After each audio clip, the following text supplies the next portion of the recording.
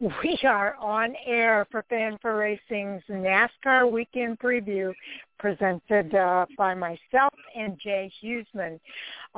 Joining me now is our co-host, Jay Husmann. Welcome to the show, Jay.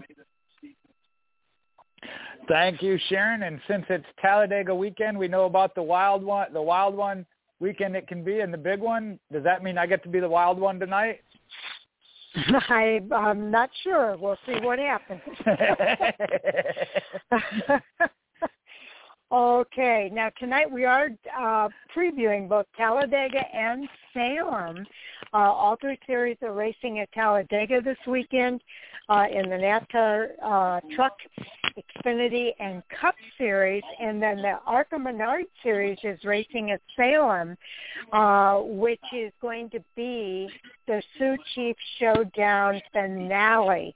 So we will know who the champion is when Salem is over here. So definitely looking forward to the weekend of racing. First, we're going to offer some updates from the ARCA Menards Series West. They are not racing this weekend, so we'll give you some updates there. Then we're going to preview the ARCA Menards Series at Salem. And at the top of the hour, we'll get into the NASCAR Truck Series at Talladega, then the Xfinity and Cup Series at Talladega. When we're done, it'll be time for NASCAR Hot Topic Sound Off with our Fan4Racing crew. And tonight we have Jay, as well as Mike and Tommy on board for our Hot Topic discussion. So definitely looking forward to that, Jay.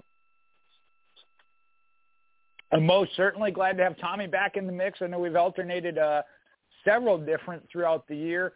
I know Owen's done a couple of shows as well. I know James stays pretty busy, even just trying to get his race pick. He stays pretty busy, but I'd love to get him on Hot Topics once in a while, as well as Sal. Yeah, Sal we haven't been able to get yet. And I know that James is super, super busy, so it's kind of hard to catch him. But we'll have to keep trying. Okay, let's go ahead and talk about the ARCA Menards Series because the ARCA West is not racing this week, but they will be back on track. The ARCA East, as you know, they've completed their series. Sammy Smith is their champion. But the ARCA Menards Series West will be next on the track in the Napa Auto Care 150 presented by Burco Redwood on October the 9th at All-American Speedway, a very popular track out in the West.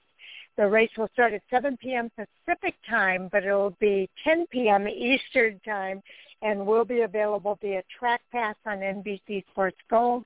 Or you can go to ARCARacing.com and listen to their radio coverage or their Race Central and follow along with everything that is going on that race. So a lot to look forward to with the West. Let's talk real quick about their point standings. Jay?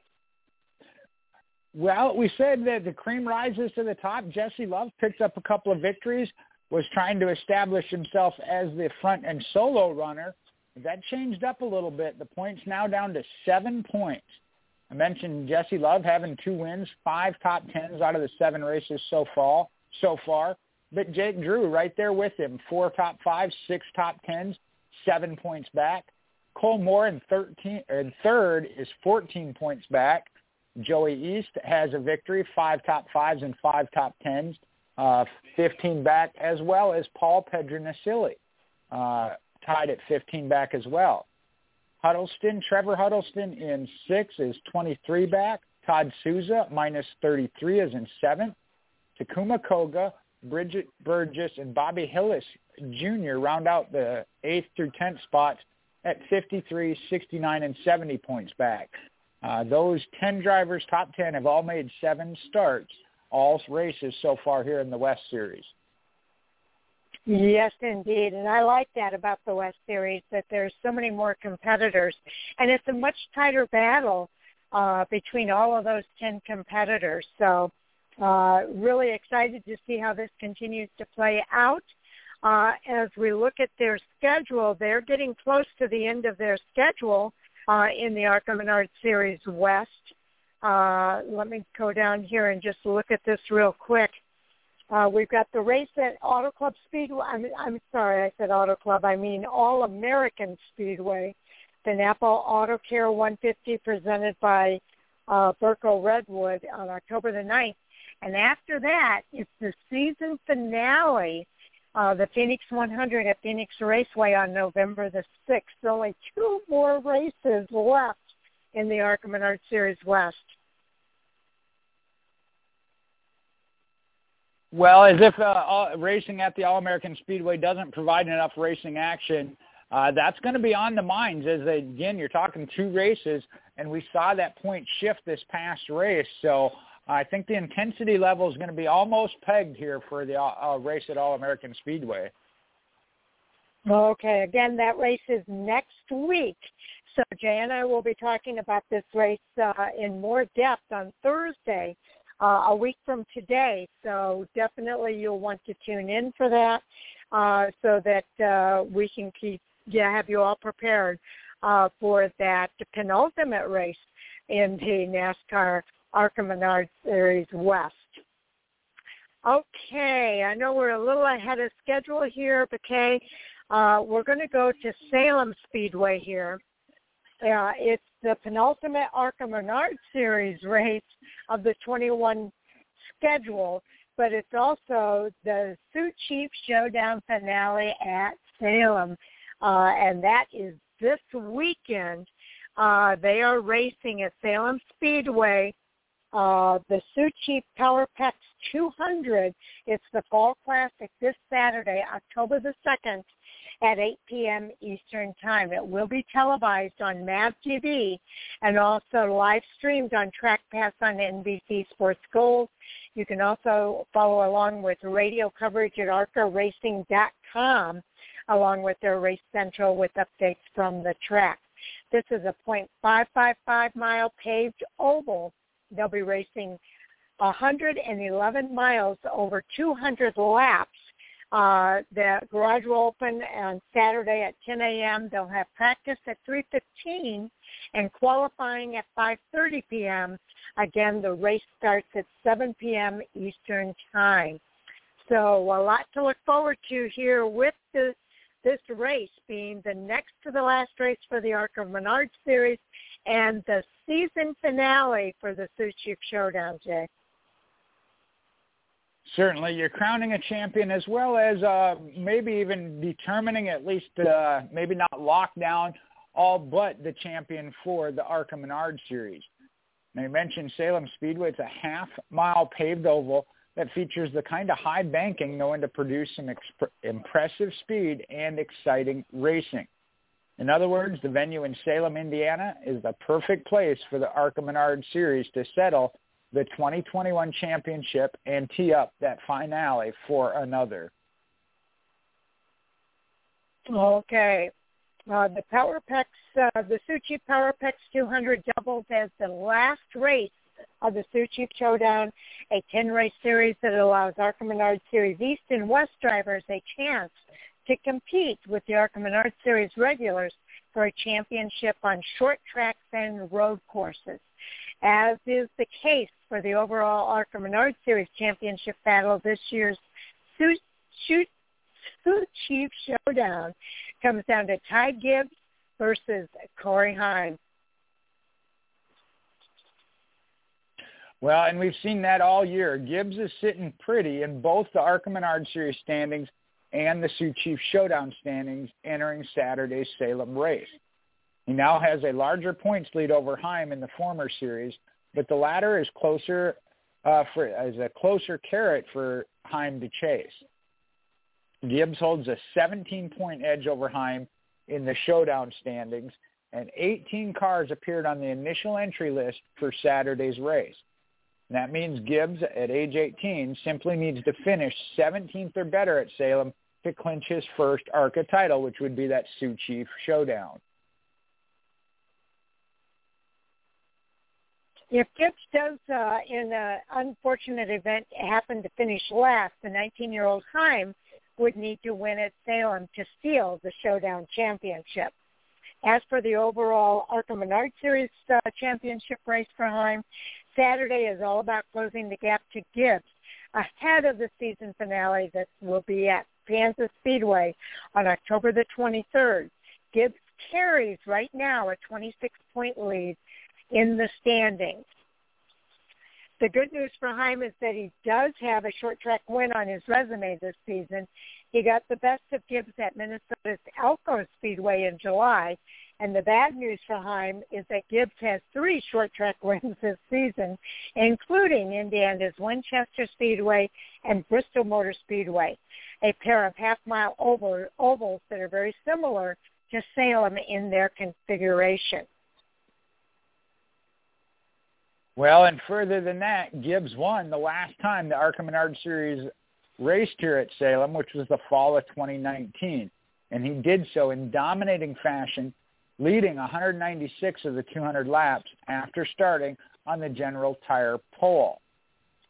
Heim will at least be able to rely on the help of a couple of Venturini Motorsports teammates at Salem, as we got both Jesse Love and Gracie Trotter are entered into Venturini Motorsports Toyotas. Another driver who could challenge Gibbs and Heim for the win at Salem is Taylor Gray, who has 10 top 5 finishes in his last 11 ARCA Menards Series races. Now, Gray is coming off of back-to-back wins in the West Series. The entry list also features Landon Lewis, one of 2 drivers not named Gibbs or Heim, who has won an ARCA Menards Series race this season at the Coin State Fairgrounds on September the. Now, additionally, Rev Racing will field 2 entries at Salem with Nick Sanchez and Raja Caruth as teammates. So let's go ahead and cover the entry list here for the Sioux Chief PowerPex 200. We'll go bottom up, I guess, and I believe there's 18 drivers on this list. All right, in the 06, that's going to be a Wayne Peterson Ford. Driver will be a rookie A.J. Moyer coming out of Tampa, Florida. Michael Peterson will be the one calling the shots for that team. And then in the Hillenburg Ford, that'll be the Crow Wing Recycling CW Metals-sponsored machine of Willie Mullins out of Fredericksburg, Virginia, and Dick Doheny in his ear. Okay. In the familiar number 69 at Salem Speedway is Will Kemmel from Sellersburg, Indiana. He'll be driving the Clarksville Schwinn Toyota, and Bill Kimmel will be on top of the pit box for him. Leo Krieger is on top of the pit box for Brad Smith this week. Brad will be driving his familiar number 48 Henshaw Custom Automation Chevrolet, and hails from Shelby Township, Michigan. And in that international flavor we like to see out of Quebec, Canada, will be J.P. Bergeron. He'll be in the Johnny Gray Ford, sponsored by Technoflex. Derek Smith as the crew chief. And then Sharon mentioned Landon Lewis out of Ocean Isle Beach, North Carolina. He'll be in the Mark Rett owned and crew chiefed 19th Green sponsored Ford. And that's car number 30, sorry. And J.P. Bergeron's in number 46. I think I missed that on the 2 I did. Okay. In the number 27 this week is Zachary Tinkle from Speedway, Indiana. He'll be driving the Immigration Law Center Toyota for David Richmond, and Wayne Peterson will be on top of the pit box. And then in the Venturini number 25 is Gracie Trotter from Denver, North Carolina. She'll be driving a Calico Coatings Toyota, and Billy Venturini will be on top of the pit box for her. The number 21 GMS Chevrolet, owned by Maury Gallagher, will be crew chief by Chad Bryant, and that'll be for driver Cody Swanson out of Kingsburg, California. And the number 20 Bill Venturini-owned Toyota will be Corey Heim out of Marietta, Georgia. That'll be Craftsman sponsored with Shannon Rursch as the crew chief. In the number Joe Gibbs Racing Toyota from Huntersville, North Carolina, is Ty Gibbs, and his crew chief will be Mark McFarland. Taylor Gray will be in the number 17 David Gilliland machine. He hails from Mooresville, North Carolina, and he'll be driving the Ripper Coffee Ford for DGR. Chad Johnson will be on top of his pit box. Yet again, mention the Venturini machines. This one, the number 15 Mobile One Toyota. That'll be Jesse Love, your West Series points leader and defending champion, coming out of Redwood City, California, with Kevin Reed as his crew chief. And Steve Barton gets the pleasure of crew chief in the number 12 Hillenburg Toyota. That'll be Ken Schrader out of Fenton, Missouri on the Fast Track Racing machine. Okay. Always like it when Ken Schrader's on the track.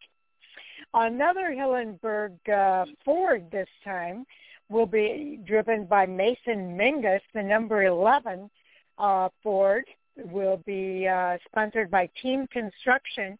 Mason comes from Brentwood, Tennessee, and Jeff McClure will be on top of his pit box. Also driving the number 10 Toyota for Andy Hillenburg is Ed Pompa from Ballston Spa, New York. His Toyota will be sponsored by Menards, Kimmel, Throwback, Double H Ranch, and Mike Shroop will be his crew chief. Then we get to the pair of Rev Racing machines that Sharon mentioned. Glenn Parker, crew chief in the number 6 Chevrolet owned by Max Siegel, will be sponsored by Max Siegel Incorporated in Sunoco. Driven by Raja Ruth, a rookie out of Washington, D.C. And then coming out of Miami, Florida, the number 2 driver is going to be Nick Sanchez. And that'll be the Universal Tech Institute, Max Siegel Incorporated Chevrolet. And the crew chief there will be Steve Plattenberger. Okay, this is going to be, again, a really exciting race. 200-lap race on a half-mile paved oval in Salem, Indiana. That is one of the staple tracks, if you will, of the ARCA Menards Series. And it's going to be really cool to see them on the track there this weekend. Let's cover the Sioux Chief Showdown point standings real quick because this is their season finale. And then we'll cover the ARCA Menards Series points. Okay, let's see. Sioux Chief. I want the Sioux Chief Showdown. Nope. Give me 1 second. I lost the Sioux Chief one. Oh, okay. I can hit that if you want. All right, yeah, if you would. I don't know where I moved it to. Okay, let's go with the drivers. There's 6 drivers, 5 drivers to all 9 races. There's 1 driver that's only been in 7 races in the top 6. So we'll start from the bottom up. I'm going to go with Brad Smith in 6th place. He's raced all 9 races. He's got 232 points, and he is currently in 6th place. In 5th place is Taylor Gray, and all the rest of these drivers in the top 5 are all rookies. So that's a pretty tight competition here. 277 points, 7 starts. He's got 2, let's see. I guess 2 top 5s and 7 top 10s. So that's pretty good for him. At 312 points is Thad Moffitt in 4th place. Again, he's raced all 9 races. He's got, I should say, let's see, Taylor Gray actually has 2 thirds, 2 fourths, and 2 fifths. So that's 6 top 5s and 7 top 10s. I misread those. Thad Moffitt has the 3 top 5s and 6 top 10s. Next is Nick Sanchez in 3rd place at 333 points, all 9 races. He's got 4 top 5s and 7 top 10s. Corey Heim is your number 2 driver at 364 points. He's got the 2 wins along with 7 top 5s, and 9 top 10s. So that's pretty impressive. But the number one driver with 381 points is Ty Gibbs. He's got 6 wins, 9 top 5s, and 9 top 10s. That's almost perfect, Jay. And you're right. As you're reading up those stat lines, each one you read, it sounded like a very phenomenal season for each of those drivers, and they are. But you got Corey Heim and then Ty Gibbs even better that have been just about perfect, as you mentioned. 9 races, 2 wins, all 9 top 10s for Corey Heim, and he is still mentioned 17 points behind Ty Gibbs. 6 wins out of 9 starts. That's 66%. All 9 in the top Amazing. 5. That's tough. That's tough to beat. Yeah, that's tough to beat and gain points on. It is, and it's just amazing that we're seeing that this year.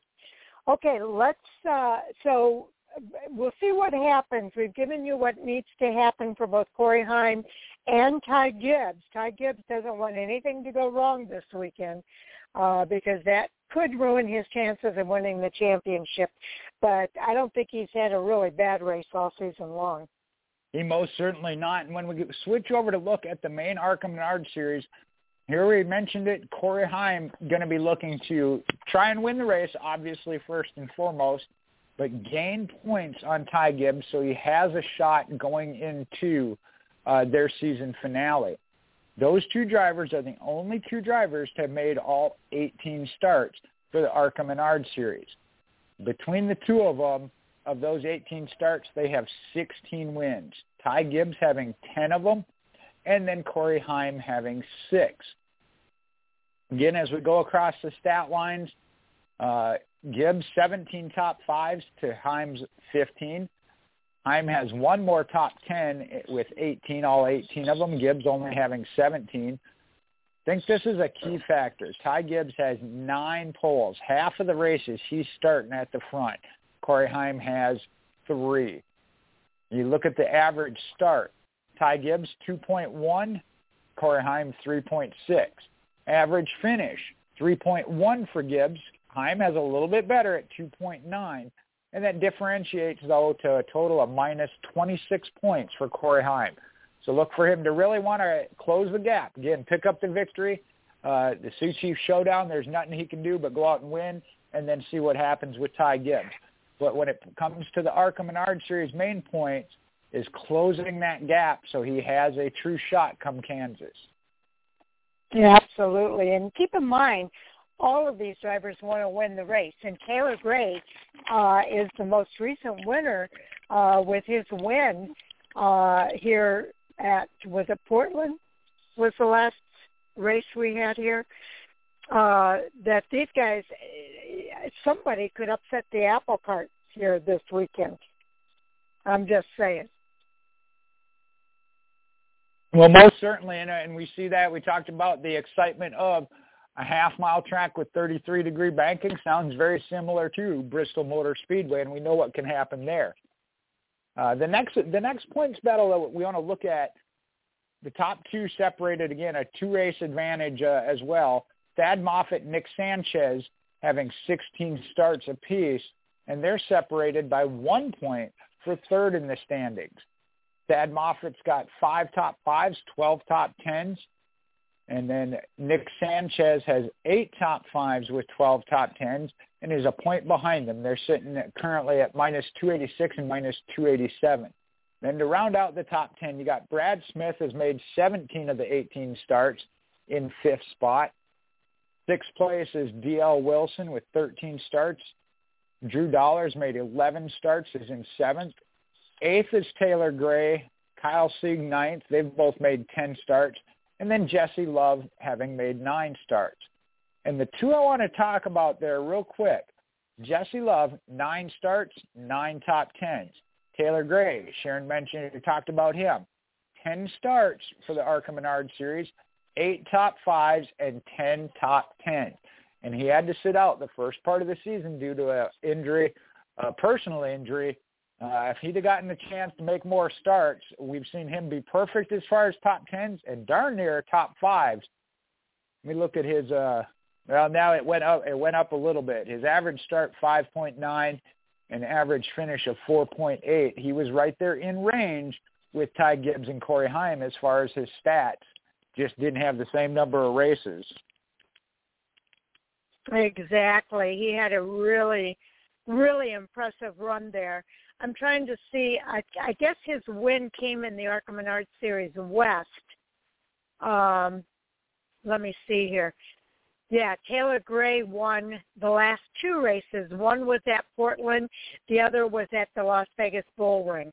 He's on a streak in the West with those 2 victories in the West Series. So I look for him to be a strong competitor at Salem as well. Well, and then don't forget, you mentioned it, we got Ken Schrader racing this weekend as well. It's been a while since I've seen him in the ARCA Menards Series. He's still been racing, just hasn't been in the ARCA Menards Series, but we see him back on track this weekend as well. So that could certainly make it interesting. That definitely could. Ken Schrader is a fan favorite, and to see him back in an ARCA Menards Series race at Salem Speedway is really big. He is from the area and just a really good driver and a popular driver among fans. So definitely looking forward to seeing Ken Schrader in this race. All right. I think we got everything covered there. I was looking back through, go to the ARCA Menards Series homepage. A lot of good information there. They got the rewind of the past race from the, West Series race at the Bull Ring. You can find out your race info, TV channel, schedule, and more for the Salem race. And I know we're going to get to this in Hot Topic, the 2020 schedule. Some multiple tracks have announced their ARCA dates for this next season. Yes, the 2020 multiple tracks announced the ARCA Menards Series race dates for the 2022 schedule. And let's see if they give it completely here. I guess it's just the different tracks that have announced their dates. So I guess they're going to kick it off. The release, they're going to kick off in March and go all the way through to October. So the first part of March to the mid part of October for the 2022 schedule. That's the Xfinity Series. No, that can't be the Xfinity Series. Hold on. No, that was the ARCA Menards. That was the ARCA Menards Series. Okay, I thought that's what I was seeing there. But okay, so definitely mark your calendars. They've got a doubleheader at Talladega, April 23rd. April 23rd. Mark your calendars for Phoenix Raceway, March 11th and November 5th. And then they've got, they'll be at Michigan on August the 6th. They'll be at Watkins Glen International on August the 19th. So those are some of the schedules that we've seen so far. Yeah, I think from what I saw glancing through it, the ARCA Menards Series, it was the key dates as far as the tracks that they've been on. I don't know that we see any major mix-up in the schedule, but it was the release of the dates. A lot of them are pairing up with some of the top 3 of NASCAR's touring series. So, again, get 2 for 1, bang for your buck. Yeah, the complete schedules won't be released until a later date, but these are where they're paired up with the Xfinity and the Cup Series. So it's really cool to see those tracks announce those dates so far. So if you want to see all of those dates, Daytona's on there. Again, they'll be racing February 19th at Daytona. So, again, ARCA Menards Series, just a wealth of information about the ARCA Menards Series. If you want to head over there, you get a rewind of what happened at the last race.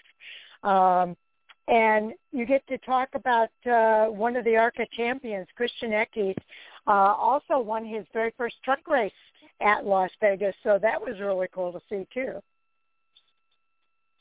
It was indeed. We know that's where a lot of these drivers come from. So we know that what impact this has. Talking about Ty Gibbs, we fully expect him to go full-time Xfinity Series racing next year with Joe Gibbs Racing. It has not officially been announced, but I don't think anybody's going to be shocked when they do it. Exactly. Okay, I've just deleted something that I did not mean to delete. We're going to move over here to the Camping World Truck Series. They are racing this weekend at Talladega Superspeedway, the Chevrolet Silverado 250 that will take place this Saturday, October the 2nd at 1 p.m. Eastern Time. TV coverage will be on Fox Sports 1 at 12 p.m. Eastern, and radio coverage, you'll find that on MRN and SiriusXM NASCAR Radio Channel 90. They'll be racing a distance of 250.04 miles. That's a total of 94 laps.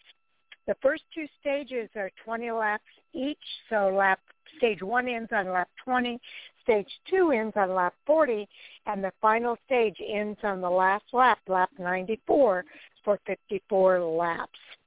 So Jay will kick us off here for the Camping World Truck Series and the updates that we have for you for this week.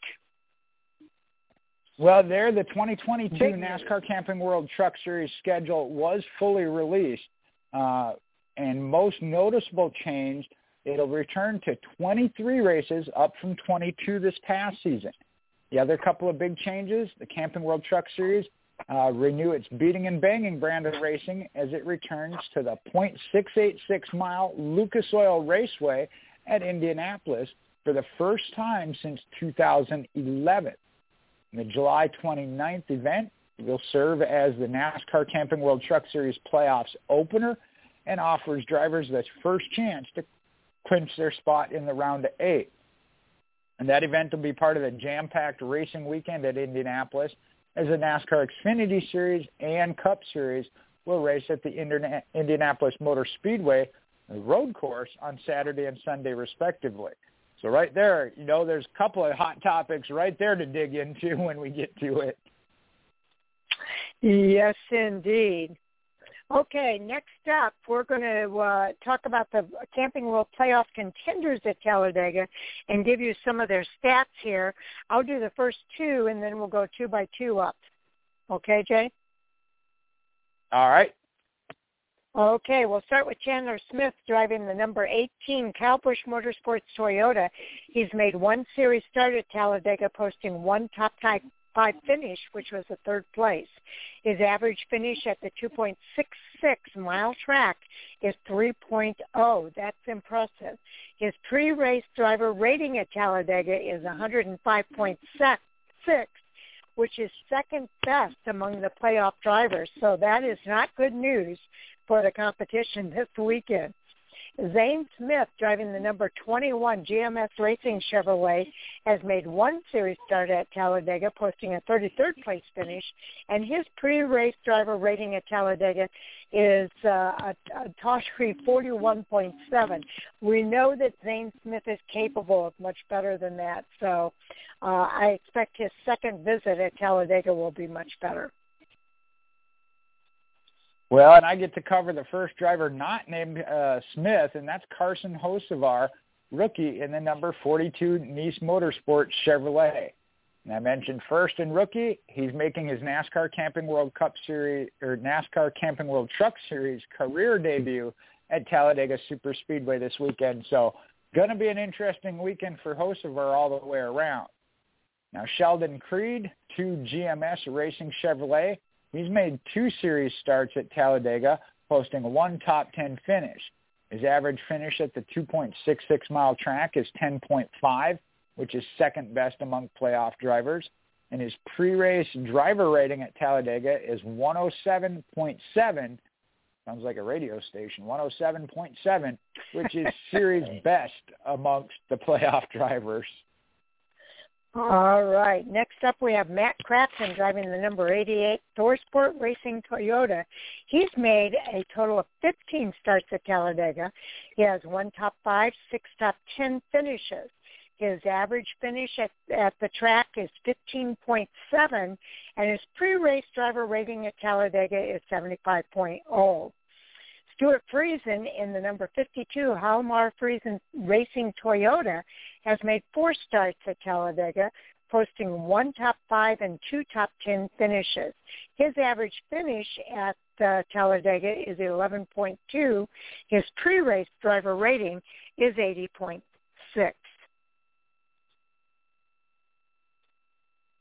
Well, then we move up to one of the championship favorites for sure, and that's John Hunter Nemechek, driver of the number 4 Kyle Busch Motorsports Toyota. He's made 5 series starts at the Superspeedway, posting a 1 top 5 finish. Average finish at the 2.66-mile track is 21.1. Pre-race driver rating of 68.7. Again, we know he's got much more capability than that. Now, Ben Rhodes, he's in the number 99 ThorSport Racing Toyota, also with 5 series starts at Talladega, 1 top 5, average finish at the 2.66-mile track of 15.8, and a pre-race driver rating is 81.9. Now, we'll say this before we move on. All those stats when it comes to Talladega don't mean a whole lot. Survival is what matters. Exactly. Experience is at a premium at Talladega Superspeedway, and 7 of the 8 NASCAR Camping World Truck Series playoff drivers have 5 or less starts at that track. The veteran, Matt Crafton, is the lone playoff contender vying for his spot in the championship 4 round with more than 5 starts at the track. So we went through all of that. If you're looking for your fantasy pick this week, I think that's, like Jay said, it doesn't really mean a whole lot because anything can and does happen at Talladega. Let's focus on the 4 bubble drivers. Well, coming up on it, this is second race of the round. Only 4 contenders can move on to the championship 4. Now, right now, we talked about the Elite 8 driver, NASCAR Truck Series drivers in the playoff field, and that'll be cut to the 4 at the end of the round, and the postseason contenders only have 2 races left to secure that spot into the championship 4. Now, a lot can happen in just 2 weeks in the Camping World Truck Series playoffs. Just ask GMS Racing driver Sheldon Creed. He entered last weekend's race at Las Vegas, ranked 2nd in playoff points with 2 wins in the opening round. But he was caught up in an incident and finished 36th at the 1.5-mile track there at Las Vegas. And now the Californian is ranked 5th in the standings, 5 points back from the championship round of 4 cutoff.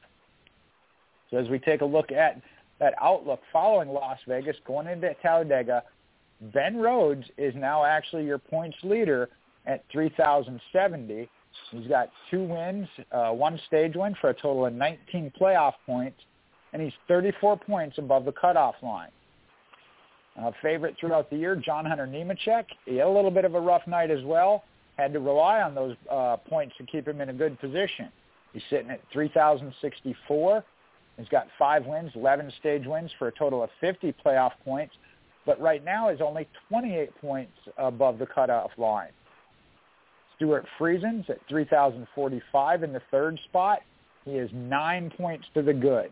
Matt Crafton is your 4th and final spot right now at 3,041. He's 5 points above Sheldon Creed and 4 points behind Stuart Friesen. Mentioned Creed, the first one below the cut line, 3,036 at -5. And you got Carson Hocevar at 3,025 is back 16. Zane Smith at 3,022 is -19.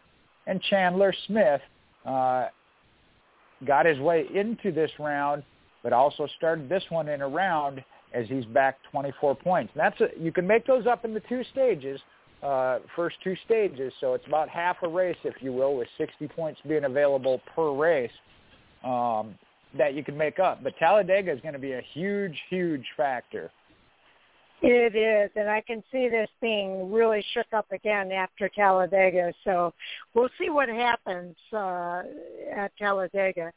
But let's talk about the clinch scenarios. Nobody is locked into the championship round of 4 yet. Time is of the essence for the Truck Series 8 playoff challengers, with just the 2 races left to decide which 4 will advance to the next round and have a shot to win the title.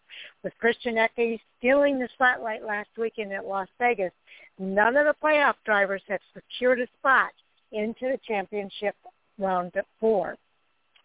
Championship 4 round. So if there is a repeat winner or a win by a driver who cannot advance to the next round, the following drivers could clinch by being 56 points above the 4th winless driver in the standings. The same point requirements listed below would hold true if a new win comes from Ben Rhodes, John Hunter Nemechek, or Stuart Friesen. Ben Rhodes can only clinch with help. Same is true with John Hunter Nemechek. And if there's a new winner from Matt Crafton or another winless driver lower in the standings, but still eligible to advance to the next round, these drivers could clinch by being 56 points above the 3rd winless driver in the standings. So that would be Ben Rhodes with some help and John Hunter Nemechek with help. These drivers, all 8 drivers, can clinch their win alone this weekend. So if any of the 8 drivers, Ben Rhodes, John Hunter Nemechek, Stuart Friesen, Matt Crafton, Sheldon Creed, Carson Hocevar, Zane Smith, or Chandler Smith win, they've clinched their spot into the playoffs, into that championship round of 4.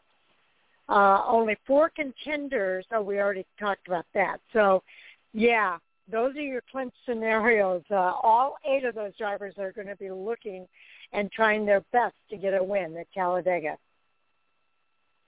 Or at least finish for towards the front. Mentioned that if they are going to clinch, they can't do it alone. They need some help. So we'll have to see how the whole race plays out. And that puts the playoff pressure in a cooker, as the Talladega Superspeedway will help to decide that championship 4. Because just when the Camping World Truck Series teams thought it couldn't get any wilder or more unpredictable, they must contend with that 2.66-mile behemoth that is Talladega Superspeedway for the Chevrolet Silverado 250, which leads off a NASCAR doubleheader Saturday with the Xfinity Series race, the Sparks 300, also in the afternoon. And when we look back at last weekend, how we got where we're at, ThorSport Racing put on a clinic, taking the top 4 spots at Las Vegas Motor Speedway, led by first-time winner Christian Eckes. And it was the 2nd consecutive race in the NASCAR Camping World Truck Series with a first-time winner, as Chandler Smith had won at Bristol 2 weeks ago to advance into the round. Now, with Eckes taking that checkered flag at Las Vegas, none of those 8 playoff drivers secured that spot into the championship round of 4. The highest finishing playoff driver at Las Vegas weekend was Eckes' ThorSport Racing teammate Ben Rhodes, who finished runner-up and now sits at the top of the points. Some background on the Superspeedway itself: Talladega has participated in the NASCAR Camping World Truck Series playoffs since its inception in the series in 2016. The 2021 season marks the first time that Talladega has hosted the 5th race, though, in the Camping World Truck Series playoffs, and becomes the 3rd different track to occupy that spot, joining Texas Motor Speedway, which did it in 2016 through 18, and then in 2020. And Martinsville Speedway is the one that did it in between in 2019. And this is the 3rd different spot on the Camping World Truck Series schedule that Talladega Superspeedway has resided. From 2016 to 18 and in 2020, it hosted the 3rd race of the postseason, which was an elimination race from the first round.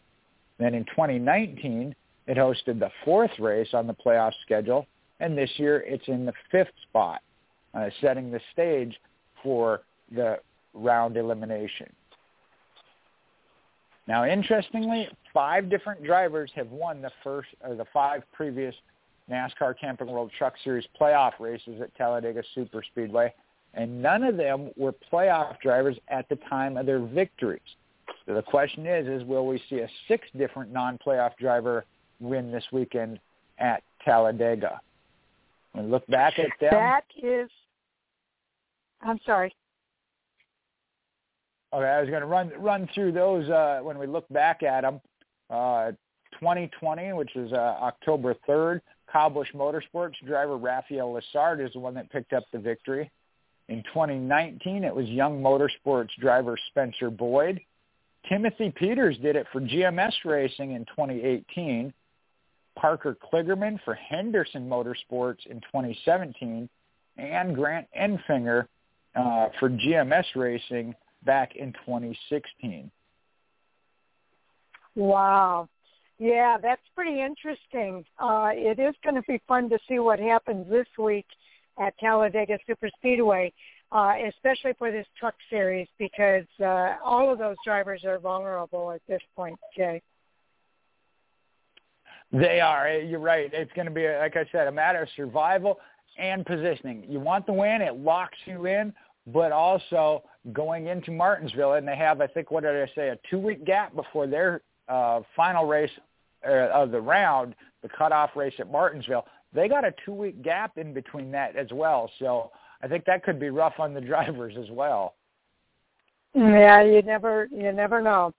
Okay, now we're going to try to cover everything in the Xfinity Series. There's a lot more info here, so we may not get to all of it, but we will try to do our very best. The same thing is going to be true for the Cup Series. The next race for the Xfinity Series is the Sparks 300 at Talladega on Saturday, October the 2nd at 4:30 p.m. Eastern Time. So it's a doubleheader day on Saturday. And the TV coverage will be on NBC Sports Network at 4 p.m. Eastern Time. Radio coverage on MRN and SiriusXM NASCAR Channel 90. They'll be covering a distance of 300.58 miles over 113 laps.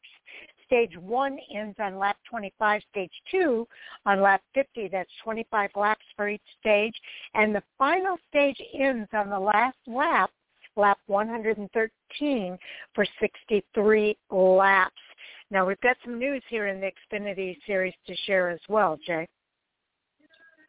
I always like to see teams and drivers racing for a cause, and we got CarQuest and Team Penske representing the American Heart Association this weekend, and that will be at the Xfinity Series race on Saturday with Austin Cindric, the reigning NASCAR Xfinity Series champion. The American Heart Association logo will be featured on the TV panel of Cindric's number 22 CarQuest Ford during the race. And this partnership is part of CarQuest's ongoing initiative with the AHA. From now until October 15th at participating locations, customers and race fans are encouraged to donate. The campaign donations will fund life-saving research on heart disease and strokes. Okay. Also, Santino Ferrucci is returning to Sam Hunt Racing for this weekend's race at Talladega Superspeedway. Ferrucci will make his Superspeedway debut at Talladega. He made his Xfinity Series debut earlier this season at Homestead Miami Speedway, also for Sam Hunt Racing. And he'll be back behind the wheel of a Toyota this weekend with sponsorship from Hy-Vee, Palermo's Screaming Sicilian Pizza Company. He's made 6 starts in the series and has accumulated 4 top 15 finishes in those starts. Well, one driver that's not only looking for a championship but looking to next year already is Hemrick, as he's moving to Colleague Racing in 2022. Daniel Hemrick and Colleague Racing announced the partnership for next year's Xfinity Series lineup for 2022. Hemrick currently pilots the number 18 for Joe Gibbs Racing. He'll transition to Colleague and back to a Chevrolet for next year. He'll pilot the number 11 full-time to compete for the 22 championship titles. Partnerships for Hemrick and the number 11 will all be announced at a later date. Okay, big news from this week includes the 2022 NASCAR Xfinity Series schedule. The release features new and old significant adjustments to the schedule, including the addition of a new track back on the schedule. For the first time since 2000, a NASCAR National Series will return to the twists and the turns of Portland International Raceway when the series heads to the Pacific Northwest on June 4th. The NASCAR Camping World Truck Series is the only national series that visited the track in 99 and 2000 in the track's long history.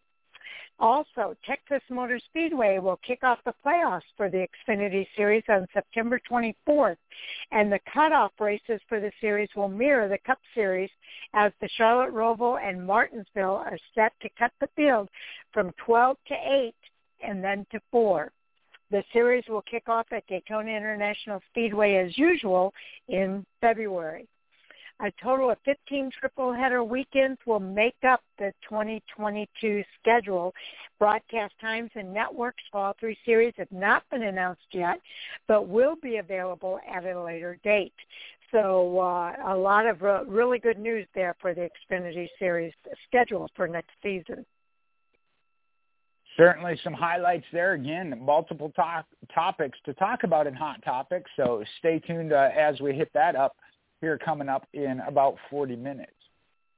Now for the Xfinity Series, when we look at the playoff bubble, again, we only have 2 races left in the round of 12.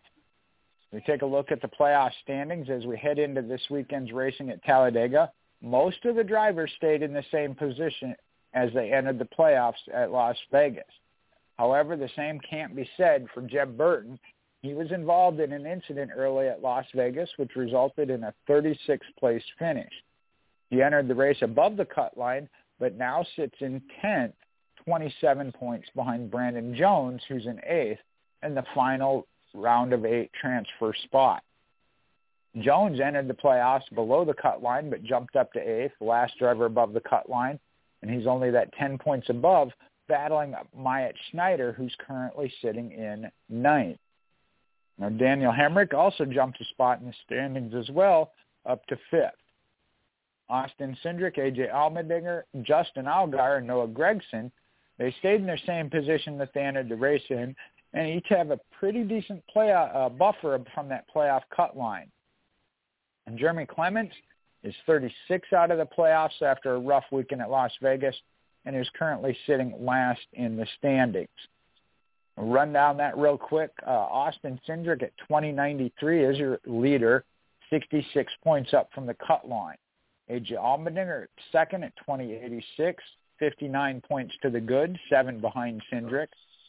Allgaier is 38 points up on the cut line, and Noah Gragson 37 up. Mentioned 5th place Daniel Hemrick, pretty good gap as well, 34 points. Again, that's about half a race worth of points. Now, 6 on back, here it gets a little tight. Justin Haley, 17 points to the good. Harrison Burton is 13 up. And we mentioned Brandon Jones in the A spot is 10 to the good. The cut line is established there. Myatt Schneider in 9th is 10 back. Jeb Burton, 27 back. Riley Herbst and Jeremy Clements, 32 and 36 back. They're getting into a little bit of a hole. Talladega can easily dig them out of it, though, with a win. And a good finish wouldn't hurt, but a win moves them on.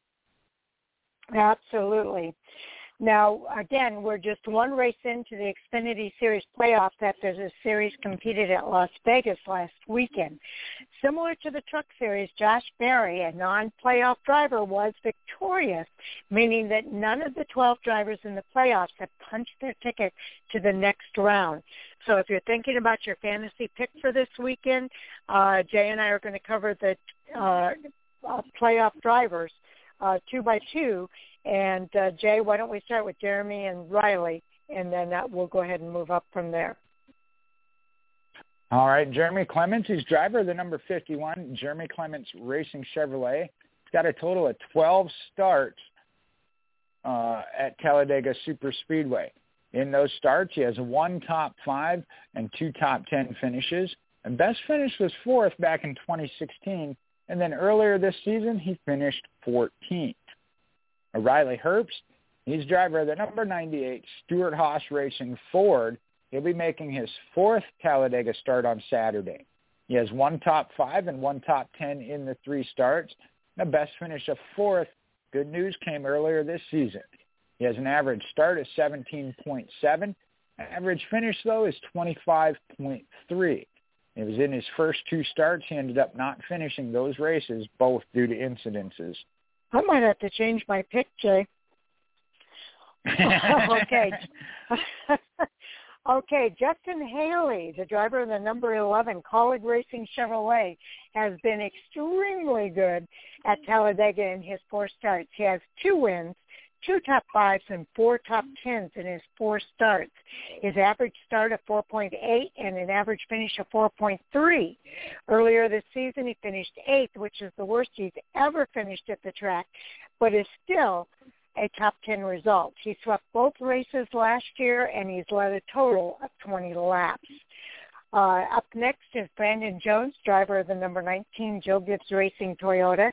In 7 starts at the track, he has 2 top 5s, 2 top 10s, and in those starts with 39 laps led. He has an average start of 10.3 with an average finish of 18.9. And earlier this season, he was involved in a crash and finished 37th. His best finish of runner-up came in 2018. And then we move up to the cut line area. Put me down for Justin Haley, Jay. All right. We'll make a note of that. Has anybody picked him? Not yet, I don't believe. I'll double-check that here in just a second, though. Okay. Moving up, we were talking about him at the cut line. You got Myatt Schneider, driver of the number 2 Richard Childress Racing Chevrolet, and he's made 3 starts at Talladega. Earlier this season, he finished runner-up after starting 9th. His average start at 20.0. The average finish, though, still at 20.7, as his first 2 starts at Talladega, we've heard this line before already, ended early due to an incident. Then we got Harrison Burton. He's a driver now of the number 20 Joe Gibbs Racing Toyota. He has only 1 top 10 to his name at Talladega. In 3 starts, he has a best finish of 10th that came earlier this season. Average start is 8.3, and average finish of 21.7. Next up is Daniel Hemrick, driver of the number 18 Joe Gibbs Racing Toyota.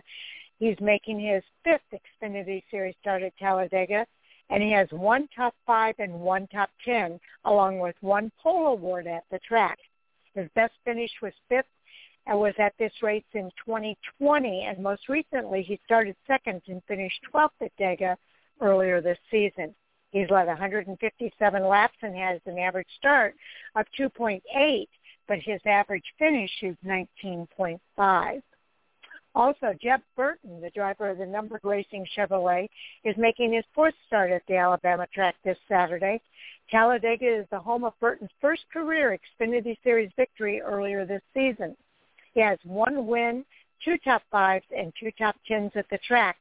He led 28 total laps and has an average start of 9.7 with an average finish of 7.0. All right, sliding up to the driver of the number 9 Junior Motorsports Chevrolet, that's Noah Gragson. He'll be making his 6th start at Talladega on Saturday.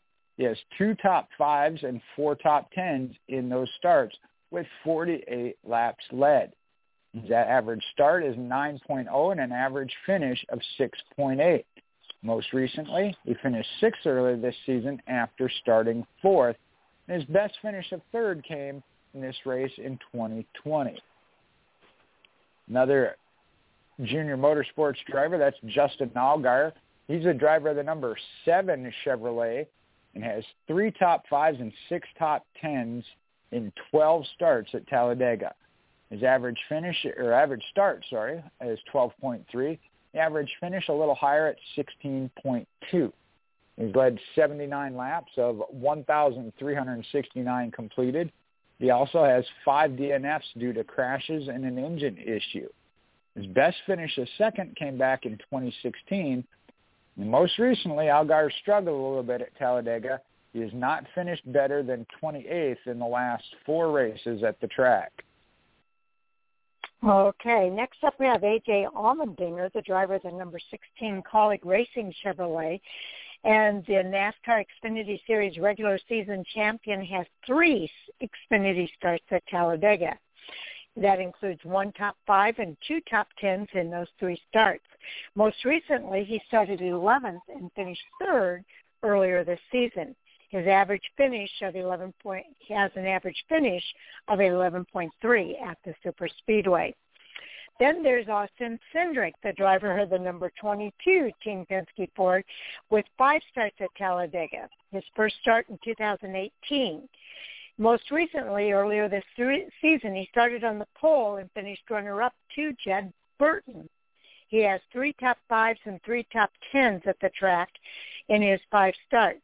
He has led 35 laps and has an average start of 7.8 with an average finish of 15.0.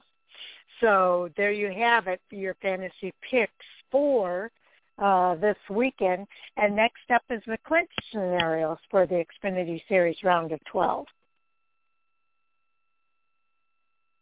All right, with just the 2 races remaining in the NASCAR Xfinity Series playoffs round of 12, for these postseason contenders, they're looking to lock up that spot in the round of 8. Now, with Josh Berry, a non-playoff winner driver, winning at Las Vegas last weekend, all 8 spots are still up for the taking as the series heads to Talladega Superspeedway this weekend. Again, none have clinched yet. If there is a win by a driver who cannot advance to the next round, drivers could clinch by being 56 points above the 8th winless driver in the standings. That same points requirement would be true if a new win comes from among Austin Cindric, A.J. Allmendinger, Justin Allgaier, Noah Gragson, Daniel Hemrick, Justin Haley, or Harrison Burton. So we'll start with Austin Cindric. He would clinch 51 points. He needs 52 points if Haley wins, 53 if it's Harrison Burton. A.J. Allmendinger, needs 55 to clinch, and he needs help if it's Justin Haley or Harrison Burton that wins. Justin Allgaier, Noah Gragson, Daniel Hemrick, Justin Haley, and Harrison Burton could only clinch with help. If there's a new winner from Brandon Jones or another winless driver lower in the standings but still eligible to advance the next round, the following drivers could clinch with 56 points above that 7th winless driver in the standings. Austin Cindric, he would need 55 points to clinch. A.J. Allmendinger, Justin Allgaier, Gragson, Hemrick, Haley, and Harrison Burton, they could do so with some help. Excuse me. Now, all 12 of the drivers can clinch on their win alone this weekend. We've run through all 12 that are eligible in the playoffs. Okay, now Xfinity by the numbers, Talladega style.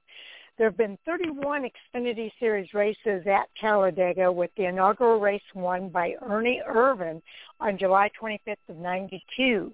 The 31 Xfinity Series races have produced 21 different pole winners and 25 different race winners. Only 3 races were won from the pole or the first starting position. The last time it happened was last year when Justin Haley won from the pole. Haley is also the youngest winner in series history at Talladega at 21 years, 1 month, and 23 days. NASCAR Hall of Famer Mark Martin holds the race record at 168.937 miles per hour in 97, and Joe Nemechek holds the qualifying record for the same year at 193.517 miles per hour. The most recent race at Talladega Superspeedway was earlier this season. There were 40 cars in the field and 22 lead changes among 12 different leaders. There were 4 cautions for 15 laps, and only 31 cars finished on the lead lap. There were 34 cars still running at the end of the race. The race winner, Jay Burton, led 20 laps en route to his victory, and the race ended under caution because of weather. Well, that's just one of those wild scenarios that we can see at a superspeedway race like Talladega. And we've talked about this every race we do, every time we talk about it. Expect the unexpected. And Talladega Superspeedway, the next up for the Xfinity Series playoffs. And they kicked off at Las Vegas Motor Speedway. The 12-driver field took the stage at the Nevada track, and the opening act provided a lot of excitement as well as a lot of drama for these playoff drivers. We had Junior Motorsports' Josh Berry, not competing in the Xfinity Series playoffs, was filling in for an injured Mike Lynette in the number 1 Chevrolet, picked up the victory, leading a 1-2-3 sweep for Junior Motorsports camp on Saturday night, Las Vegas. The win marked Berry's second of the season and the first coming at Martinsville Speedway earlier in the year. Berry's JRM teammates, Algar and Gregson, they finished in the top 3 respectively, while Austin Cindric, Daniel Hemrick, Brandon Jones, A.J. Allmendinger, Ty Dillon, Justin Haley, and Harrison Burton rounded out the top 10 finishers. Our playoff drivers Riley Herbst, Jeb Burton, and Jeremy Clement mentioned were all taken out of the race early due to incidences, finished 33rd, 36th, and then 39th respectively. And we look at Saturday's Xfinity Series playoff race at Las Vegas. We saw 13 lead changes with 6 cautions for 32 laps. Margin of victory was a whopping 4.398 seconds. Now this weekend, the Xfinity Series continues their playoff run at Talladega Superspeedway, and that track produces some of the wild and craziest racing on the schedule. The Sparks 300 at Talladega will be Saturday afternoon, October 2nd at 4:30 p.m. Eastern. Part of the doubleheader with the Camping World Truck Series running at 1 o'clock Eastern. This playoff race will mark the second time the series heads to the Alabama track this season. We talked about Colleague Racing's Jeb Burton taking home his first career victory in the Xfinity Series with the rain-shortened event at Talladega earlier in the year. This race will be 300.58 miles, which is 113 laps, broken up into the 3 stages, first ending on lap 25, the second on lap 50, and the third and final on lap 113. And the last note, the metric qualifying setting the lineup. As a result, it'll be Junior Motorsports' Justin Allgaier that'll lead the field to green, with Team Penske's Austin Cindric joining him on the front row. Okay. Can't wait to watch these guys race at Talladega Superspeedway, because expect the unexpected is exactly right for any Talladega race, and that includes the NASCAR Cup Series Yellowwood 500 there on Sunday, October the 3rd at 2 p.m. Eastern Time. NBC will have the pre-race coverage starting at 1 p.m. with radio coverage on MRN and SiriusXM NASCAR Radio Channel 90. They'll be racing a distance of 500 miles over 188 laps. The first 2 stages are 60 laps each. Stage 1 ends on lap 60, stage 2 on lap 120, and the last stage of 68 laps will be end on lap 188. So we have a lot of info here for the Cup Series as well. Well, we start with Kurt Busch and Daniel Hemrick as they're painting the wall pink. Alongside dozens of pink shirt-wearing breast cancer survivors, car drivers Kurt Busch and Daniel Hemrick joined officials from the Charlotte Motor Speedway and Blue Cross in North Carolina in painting the Charlotte Motor Speedway's pit wall pink on Tuesday the 28th. The Speedway's 8th Paint the Pit Wall Pink event has become an annual tradition to celebrate survivors, provide hope for those battling breast cancer, and to paint the 1,500-foot pink pit wall road to raise awareness for the importance of early detection. It was Cheryl Parquet, Blue Cross North Carolina's Director of Community Development and Marketing Activision, said that the Paint the Wall Pink is such an inspiring event each year. And I know that's one of the events their causes my family is very involved in, so a very good cause there. Okay. Pre-race dignitaries were also announced for this weekend at Talladega Superspeedway as one of the best places to come and watch a race in the pre-race activities. So just to list some of those dignitaries and the traditions for the pre-race activities for the full weekend, the Yellowwood 500 at 5 p.m. CDT, that's Central Time. The Grand Marshal is Jimmy Rain, the founder and CEO of Great Southern Wood Preserving, along with his family and representatives of the company's board of directors. Honorary starter is Katie Britt, the former president and CEO of Business Council of Alabama. The invocation will be done by Chaplain Barbara Embry, the Citizens Baptist Medical Center. Presentation of colors will be done by the Robertsdale High School, the NJROTC. Pledge of Allegiance by the Scout Troops from Alabama. God Bless America will be sung by the Hoover High School Choir with 40 performers. The National Anthem by the United States Army's 313th Band. And John Ray's iconic big semi-truck with giant American flag around the track during the National Anthem. There'll also be a flyover with two strike fighter squadrons, VFA 213 and Fighting Black Lions, the FA-18F Super Hornets. For the Chevrolet Silverado at 1 p.m., actually that's for the Xfinity Series race. The invocation will be done by Raceway Ministries, the presentation of colors by the Central High School, the NJROTC, Pledge of Allegiance, again, the Scout Troops from Alabama. God Bless America will be sung by the Spain Park High School Choir, 25 performers, and the National Anthem by the Vestavia Hills High School Choir, 15 performers. And again, the John Ray's iconic big semi-truck with giant American flag around the track will be done during the National Anthem. For the Truck Series race, the Grand Marshal is Wayne Sternberg, a friend of Sparks, Inc., and the invocation will be done by Lindsay Lane from the Baptist Church. Presentation of colors will be done by the Central High School, NJROTC, and the Pledge of Allegiance, again, by the Scout Troops from Alabama. God Bless America will be sung by the Marbury High School Band with 40 performers, and the National Anthem will also be done by them with 30 performers. And once again, John Ray's iconic big semi-truck with the giant American flag will be driving around the track during the National Anthem. So those are some of the performers for this weekend. We're going to look at the Cup Series playoff dozen at Dega. We got 7 of the 9 active NASCAR Cup Series Talladega Superspeedway winners are entered into this weekend and are still in the playoffs vying for a shot at the title.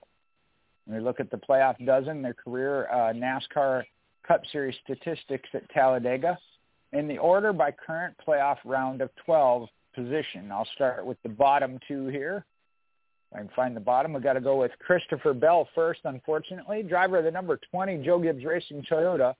Made 3 series starts at Talladega, the fewest among playoff drivers, and is posting a career best finish of 17th earlier this season. Average finish at the 2.66-mile track is 28.3. His pre-race driver rating at the Superspeedway is 60.8. Moving up, we got Alex Bowman, driver of the number 48 Hendricks Motorsports Chevrolet, and he's made a total of 12 series starts at Talladega, posting 1 top 5 and 3 top 10s. His average finish at the 2.66-mile track, 24.6. Pre-race driver rating is 73.1. Next up is Kevin Harvick in the number 4 Stewart-Haas Racing Ford. He's made an amazing 41 starts at Talladega, the most among active drivers. He has posted 1 win, 8 top 5s, and 17 top 10s. His average finish at Talladega is 15.8. the third best among the playoff drivers, and his pre-race driver rating at Talladega is 80.5.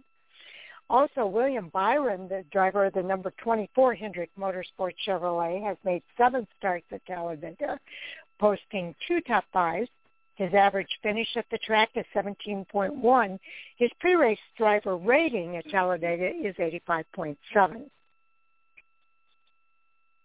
Next up, we got the Penske Fords. Brad Keselowski, driver of the number 2 Penske machine, has made 25 series starts at Talladega, posting 6 wins, which is the series most among active drivers. He's got 8 top 5s and 12 top 10s, including his first career Cup win. His average finish at the 2.66-mile track is 15.6, which is series best among playoff drivers. His pre-race driver rating is 91.0. His teammate, the number 22, is driven by Joey Logano. He's made 25 series starts at Talladega, post 8 top 5s and 10 top 10. His average finish is 17.5, and the Talladega pre-race driver rating comes in at 90.9. Okay, next up is Chase Elliott. He drives the number 9 Hendrick Motorsports Chevrolet.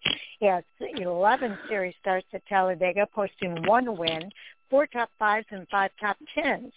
His average finish at the track is 15.7. That's second best among the playoff drivers. And his pre-race driver rating at Talladega is 88.1. Ryan Blaney, of course, drives the number 12 Team Penske Ford. He has 14 starts at Talladega. That includes 2 wins, 3 top 5s, and 5 top 10s. His average finish at the track is 17.4. His average pre-race driver rating is 91.1. Well, getting into some more experience on the track, we got Martin Truex Jr., driver of the number 19 Joe Gibbs Racing Toyota. He's made 33 career starts at Talladega, posting 2 top 5s and 8 top 10s. Average finish is 21.8, and the pre-race driver rating is 76.2. With 32 starts, you have the number 18 Joe Gibbs Racing Toyota, Kyle Busch. He's got 1 win, 6 top 5s, and 8 top 10s, and an average finish of 20.8. Puts his pre-race driver rating at Talladega at 81.5. Okay, the top 2 drivers include Denny Hamlin, the driver of the number 11 Joe Gibbs Racing Toyota. He has 31 starts, posting 2 wins, 9 top 5s, and 13 top 10s at Talladega. His average finish is 17.2, and his pre-race driver rating is 83.8. Kyle Larson, the driver of the number 5 from Hendrick Motorsports Chevrolet, has made 13 starts at Talladega, posting 2 top 10. Pre-race driver rating there is 73.9. So next up, we have the playoff bubble round of 12. And again, there's plenty of unpredictability here. There most certainly is, due to that close quarter racing at Talladega or the twists and turns of the Charlotte Roval. And that's enough to keep these NASCAR Cup Series playoff teams up at night. They should find some solace, though, in knowing it could be those same tracks that attribute to them to get to victory lane over these next 2 weekends. Now, since the inception of the elimination-style format in the NASCAR Cup Series playoffs, going back to 2014, the driver that wins at Talladega Superspeedway in the postseason has clinched a needed spot into the next round in 6 of the 7 races held from 2014 to 2020. Joey Logano in 2015 is that lone winner at Talladega since 2014 that had already clinched his spot into the next round prior to competing at the 2.66-mile track. Now was when Logano swept the round of 12 in 2015, winning at all 3 races that season. He picked up wins at Charlotte, Kansas, and then Talladega. So when we look at that, in 2020, it was Denny Hamlin. He won and clinched his spot heading into Dega. He was second in points. Ryan Blaney was 12th in points in 2019 when he did it. Eric Almirola, 9th in points, did it in 2018. In 17, it was Brad Keselowski and did it from 10th in points. Joey Logano in 2016 was 8th in points when he did it. In 2015, we mentioned he was already clinched in on wins and didn't even necessarily need it. And then in 2014, from 10th in points, it was Brad Keselowski. So with that, let's look at this weekend. William Byron in 9th, Kevin Harvick in 10th, Alex Bowman 11th, and Christopher Bell in 12th find themselves south of that NASCAR Cup Series round of 8 cut line as they head into this weekend at Talladega Superspeedway.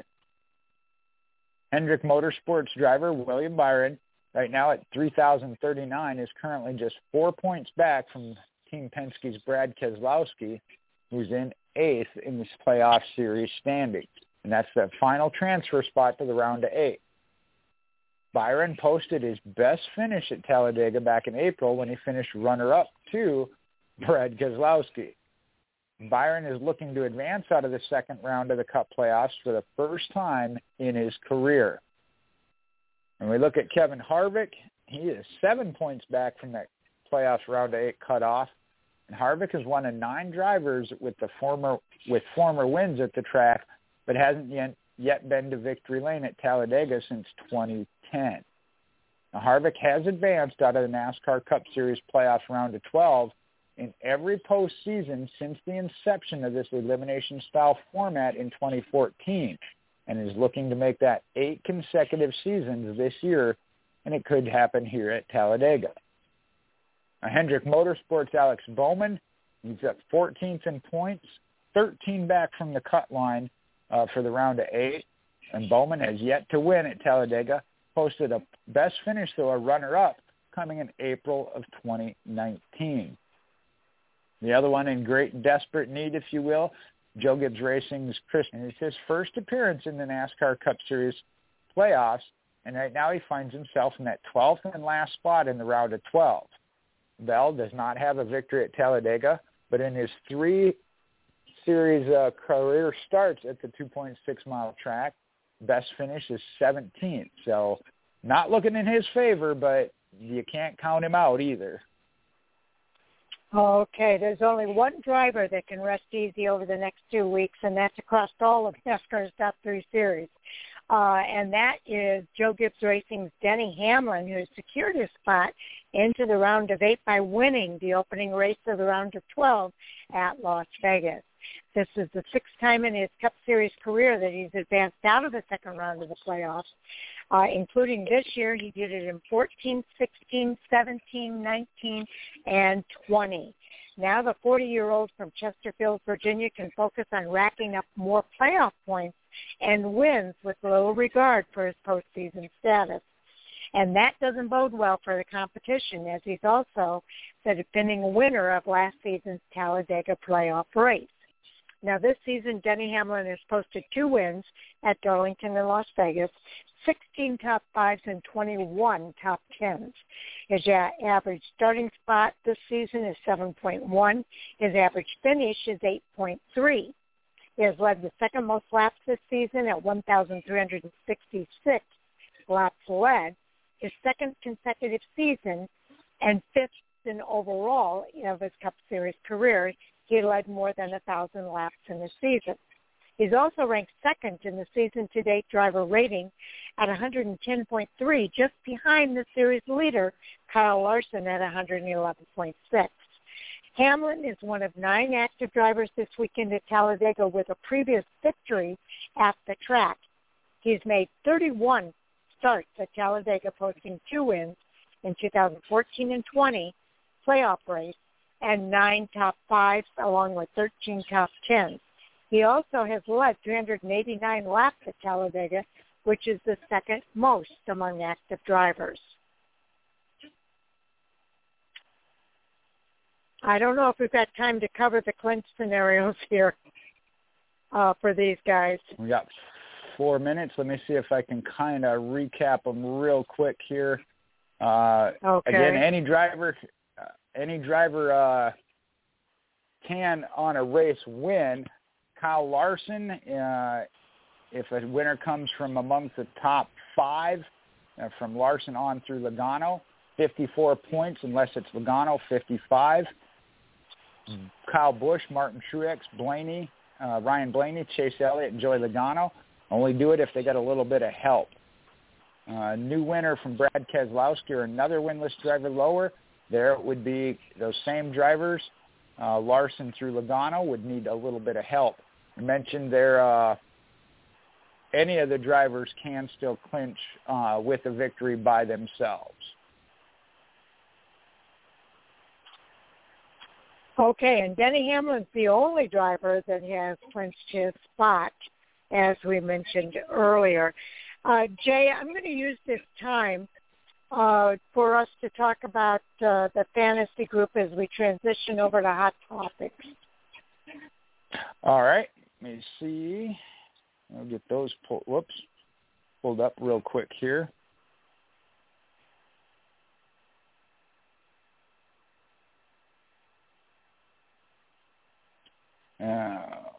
Screenshots. I know it's tightened up. We talk about how the points and battles are tight. I talked about this. Start with the Truck Series. We do have a new points leader by 1 point, as Mike is now leading Sharon, 97-96. I'm at 89, Sam 86, Andy 85. Then Tommy at 70, Owen at 67, and James at 54. James is on the verge of being mathematically eliminated, but not yet. The Xfinity Series, there we have a tie at the top, myself and Andy at 118. We have a tie for third, Mike and Sam at 103. And we have a tie for fifth of Sharon and James at 89. And then Tommy and Owen at 87, 85, real close to being tied, but separated by 2 points. And there we got 33 points top to bottom. That's 2 races that could change that. On the Cup Series, again, new points leader. It's Owen at 163. I'm 2 points behind at 161. Sam is at 154. Sharon at 151. Mike is right there at 144. And you got James at 127, Tommy at 111, and Andy at 72. Again, Andy has not been fully mathematically eliminated, but really, really close. We'll just say that. For the overall then, I'm at 368 points, Mike at 344, Sam at 343, Sharon at 336, Owen at 315, Andy 275, James 270, Tommy 268. 100 points top to bottom, and there is still 244 points available going into this weekend. Okay. So we'll definitely look forward to that.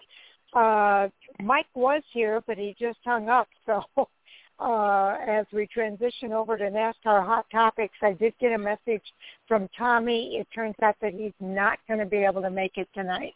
So it's just going to be the three of us, yourself, Jay, myself, and Michael Orzel. Welcome to the show, Mike. Hey, how are we doing tonight? We're doing all right. It's just the three amigos here, so we're going to go ahead and get started with our NASCAR Hot Topic Sound-Off for tonight. And, Mike, we're going to let you kick it off for tonight. Sure. Well, a couple weeks ago, we got the NASCAR Cup Series schedule for the 2022 season, and yesterday we got the schedules for the NASCAR Xfinity Series as well as the Camping World Truck Series. Not a huge change from this year, but a couple major changes on some individual races. Most notably, the Xfinity Series is not going to Mid-Ohio. That's now going to be a Truck Series race. The Xfinity Series is going to go race in Portland next year, and the trucks are returning to Sonoma. Those are probably the two biggest changes that I've seen for the season, but I'm wondering what the rest of y'all's takes on it is. Also, one of those series increased a race. Was it the Trucks or Xfinity? Truck Series went from 22 to 23. Okay. Okay, so, Jay, what are your thoughts? Well, overall, good. We see some changes. Kind of surprising we didn't hear rumblings. When we talk about the Cup Series going to Gateway as one of the major changes on their schedule, we had heard about it in the weeks prior to the official release. I had heard nothing about Portland. I like the fact that NASCAR is going back out there. We talked about it during our show here tonight. It used to be a Truck Series race. We haven't been out there in a while. Little surprising that it's the Xfinity Series going out there and giving up Mid-Ohio. But, again, I see it as a positive thing in spreading to the Northwest there. The Truck Series, adding a race, the one Mike didn't hit on there, I think it needs to be mentioned, coming back to Lucas Oil Raceway Park. It's been several names. Right now we're under Lucas Oil Raceway Park in Indianapolis. That is one that I don't think they should have ever left, Xfinity or Trucks, but that's my opinion. Oh, I am allowed to share my opinion here. Okay. I don't think they should have ever left it to begin with. So I'm glad to see at least one of the series returning there. I think that's a great move. The one thing I kind of have concerns with, and I'm sure it still has to do with the COVID, I'd like to see them go back to Canadian Tire Motorsports Park in Canada. We haven't been able to get that one back on the schedule. Everything we've pretty much talked about, with the exception of the addition of Lucas Oil Raceway Park, has still been about road courses. I understand that right now that's the fan interest, but I don't want to see NASCAR overdo it and put too many out there. So I know it's kind of been a swap one for one. We haven't necessarily added any. But I think there are some tracks, though, that we could add, short tracks being one. And I know I saw Dale Earnhardt Jr. on his podcast talking about this he was a little hard on it, if you will. I wouldn't say I'm that hard on it, but I also see that NASCAR might be approaching that limit that they need to ease up on it as well. Okay. Yeah, I'm overall very pleased with the schedule for both of these series. I kind of was hoping that it would be a triple header at Gateway. So that's my only disappointment, is that they're not doing the triple header at Gateway. I do like seeing Portland on the schedule.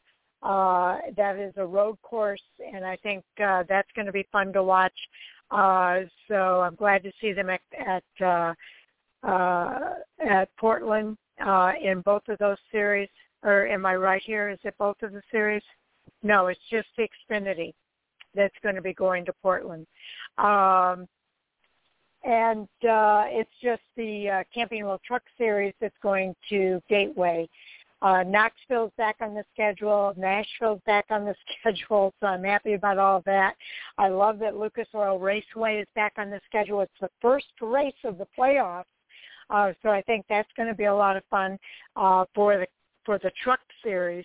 The first race for the Xfinity Series is actually going to be at Texas, and so I'm kind of excited about that. I have family in Texas, so the fact that I can go there and maybe catch that first race of the playoff is kind of a fun thing for me. All three series are going to be back at COTA again in March, so that's another opportunity for me to head to Texas. So yeah, overall I'm super pleased with it, and I don't see, well, the only downside is what I've already mentioned. So I think it's all good. So I'm curious to know what you're thinking, Mike. Overall, I agree with you. I think it was more or less good changes, nothing radical, nothing super unexpected. I had heard a couple rumblings about the Portland thing, but it was only a day or two before the schedule was even announced that I was even seeing anything about that. So you're right, Jay. It was, I wouldn't say out of completely nowhere, but it was definitely a bit of a surprise, especially since there wasn't a whole lot of movement into the Pacific Northwest up until, well, about a week ago when they were starting to rumble like that. So hopefully it helps expand the NASCAR market up there. It's not a Cup Series race, but at least it gets people in the area interested and excited in the sport, hopefully, as long as they can put on a good show up there. The Truck Series losing Canadian Tire, it's disappointing but not surprising. Like you said, they haven't run there the past 2 years because of COVID and some other issues. in terms of scheduling and whatnot. So losing Canadian Tire is it's not the best. I don't know that Sonoma is a suitable substitute. I've always felt that Sonoma was one of the weaker road courses that NASCAR ran at least in terms of the kind of racing that it produces. But then again, we haven't seen the trucks on that race course in, 10 years or more? So maybe the trucks will put on a pretty decent show there. I don't know. The other disappointment on there, though, was the lack of Iowa. We had talked about it a couple weeks ago, hoping that with the IndyCar race being announced to be going to Iowa for a doubleheader, that would mean that there would be enough interest to hopefully put a NASCAR date there, if not the Cup Series, at least an Xfinity Series or Truck Series. But unfortunately, none of the three major NASCAR touring series are going to be going to Iowa, at least not for the 2022 season. Hopefully they can get them back on the schedule for 23 and beyond. Okay, Jay, your follow-up? Yeah, I didn't want to go down that road of there certainly are some things, with the exception, like I said, of Canadian Tire Motorsports Park that I mentioned, but Chicagoland would be another one. We don't know long-term what the future is. You mentioned, though, Sonoma, and I found it interesting, and as Sharon and I were reading the stuff on this, there are going to be 15 doubleheader or triple headers throughout the year next year. It seems like maybe they are going back towards that of not having the standalone events for any of the series, if they're looking at that as marking that as a package deal. We've seen that go back and forth throughout the past 5 to 10 years. The one good thing I would say then is if Iowa does come back on the schedule, it might be hopefully that it's a Cup Series race along with an Xfinity and or Truck Series. So I'd kind of still hold on to that positive of that when we look at that. But I just found that interesting as Sharon and I were reading the notes on it of there being 15 of the doubleheaders throughout next year.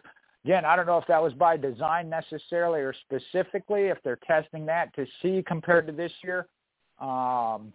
I can't answer that. As a fan, I always kind of like the independent of the Truck Series being at separate events, but I understand from a logistics standpoint, especially when we talk about the crews, and we talked about the other night, might call them the dead pit stops because Xfinity or trucks use Cup Series teams for their pit stops, that has an impact. So they might be playing with something there and finding that balance as well. Yeah, I think you're right, Jay. I think also we saw some announcements from the ARCA series as well, and a lot of these races are going to be companion events with the ARCA Menards Series. So I think that's going to be interesting as well, as the ARCA Menards Series schedule has not been fully announced yet. We can watch for that coming in the coming weeks. But some of the tracks are starting to leak out the fact that they do have the ARCA Menards Series paired with the Xfinity Series or with the Truck Series and so on. So including the opener at Daytona, the ARCA Menards Series will be a part of that season opening event at Daytona in February. So I think all of that's good.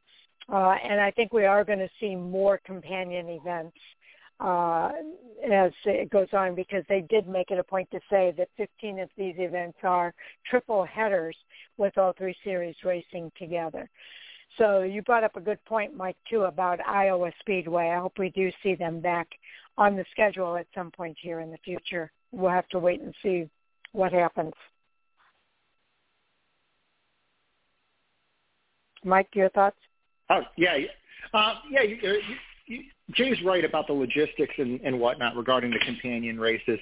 We've been talking a lot about the expense of going to one of these NASCAR races, whether it be a Cup Series race or any of the other series, and it just makes more sense from a bang for the buck standpoint.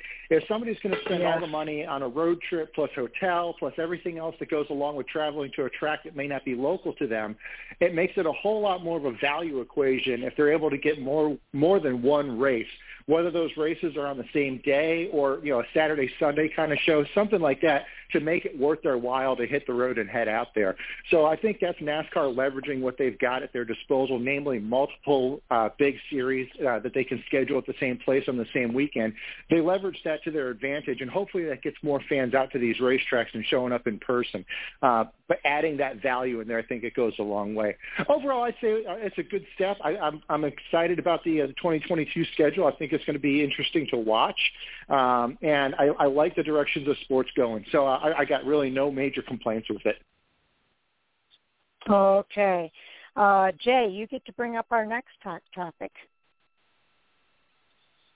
Sorry, yep. I was trying to pull it back up there. Starting to see, and I was trying to think if we talked about this on Monday night show with Daniel Hemrick. Did we hit that on Monday? About Hemrick going to college? Yeah, we talked about that. Yeah, I think we did. Okay. Well, then I hit the one that we did have, and that's Ricky Stenhouse returning to JTG Daughtery for 2022. Okay, Mike, your thoughts about JTG? I can never say this. JTG Daughtery Racing and Ricky Stenhouse Jr. Just do what Steve Letarte does when he's talking about Matt DiBenedetto and just refuse to say the word. Just say JTGD Racing and you'll be good. But anyway, as far as Stenhouse going back, I would say that's probably the least surprising silly season news we've had all year. When they announced that they were downsizing to a one-car team, I know a lot of Ryan Preece fans were very cautiously optimistic that maybe Ryan Preece would be the one guy sticking around there. But I think anyone with any kind of objectivity in terms of performance would know that of the two drivers at JTG, for whatever reason, whether it was finances or whatever variable there is, it was undeniable that Ricky Stenhouse was the better of the two drivers in terms of results for JTG. So if they were going to downsize to one of those two drivers, it just made sense that Ricky Stenhouse would be the guy. And now it's official. Ricky Stenhouse is going to be the guy at JTG. The other interesting thing that came along with some of those interviews that Stenhouse was doing is nothing concrete, but it almost sounded like he was hinting that JTG may be switching manufacturers, but he didn't really go down that road too far in terms of hinting who it might be or when that change might happen, whether it's for next season or the season beyond. So some interesting things, and this may be more to talk about JTG than just Ricky Stenhouse coming back. Interesting. Yeah, I don't see this as a big surprise either, that Ricky Stenhouse Jr. is the guy who's going to be with this organization. And I am interested, I'm curious to find out what happens with Ryan Preece. I hope he comes back. I think he's kind of gotten the short end on a couple of things. And I'd like to see him get an opportunity in the Cup Series. And that kind of leads to another subject also on our top topic list here with Matt DiBenedetto and what could or might happen for him.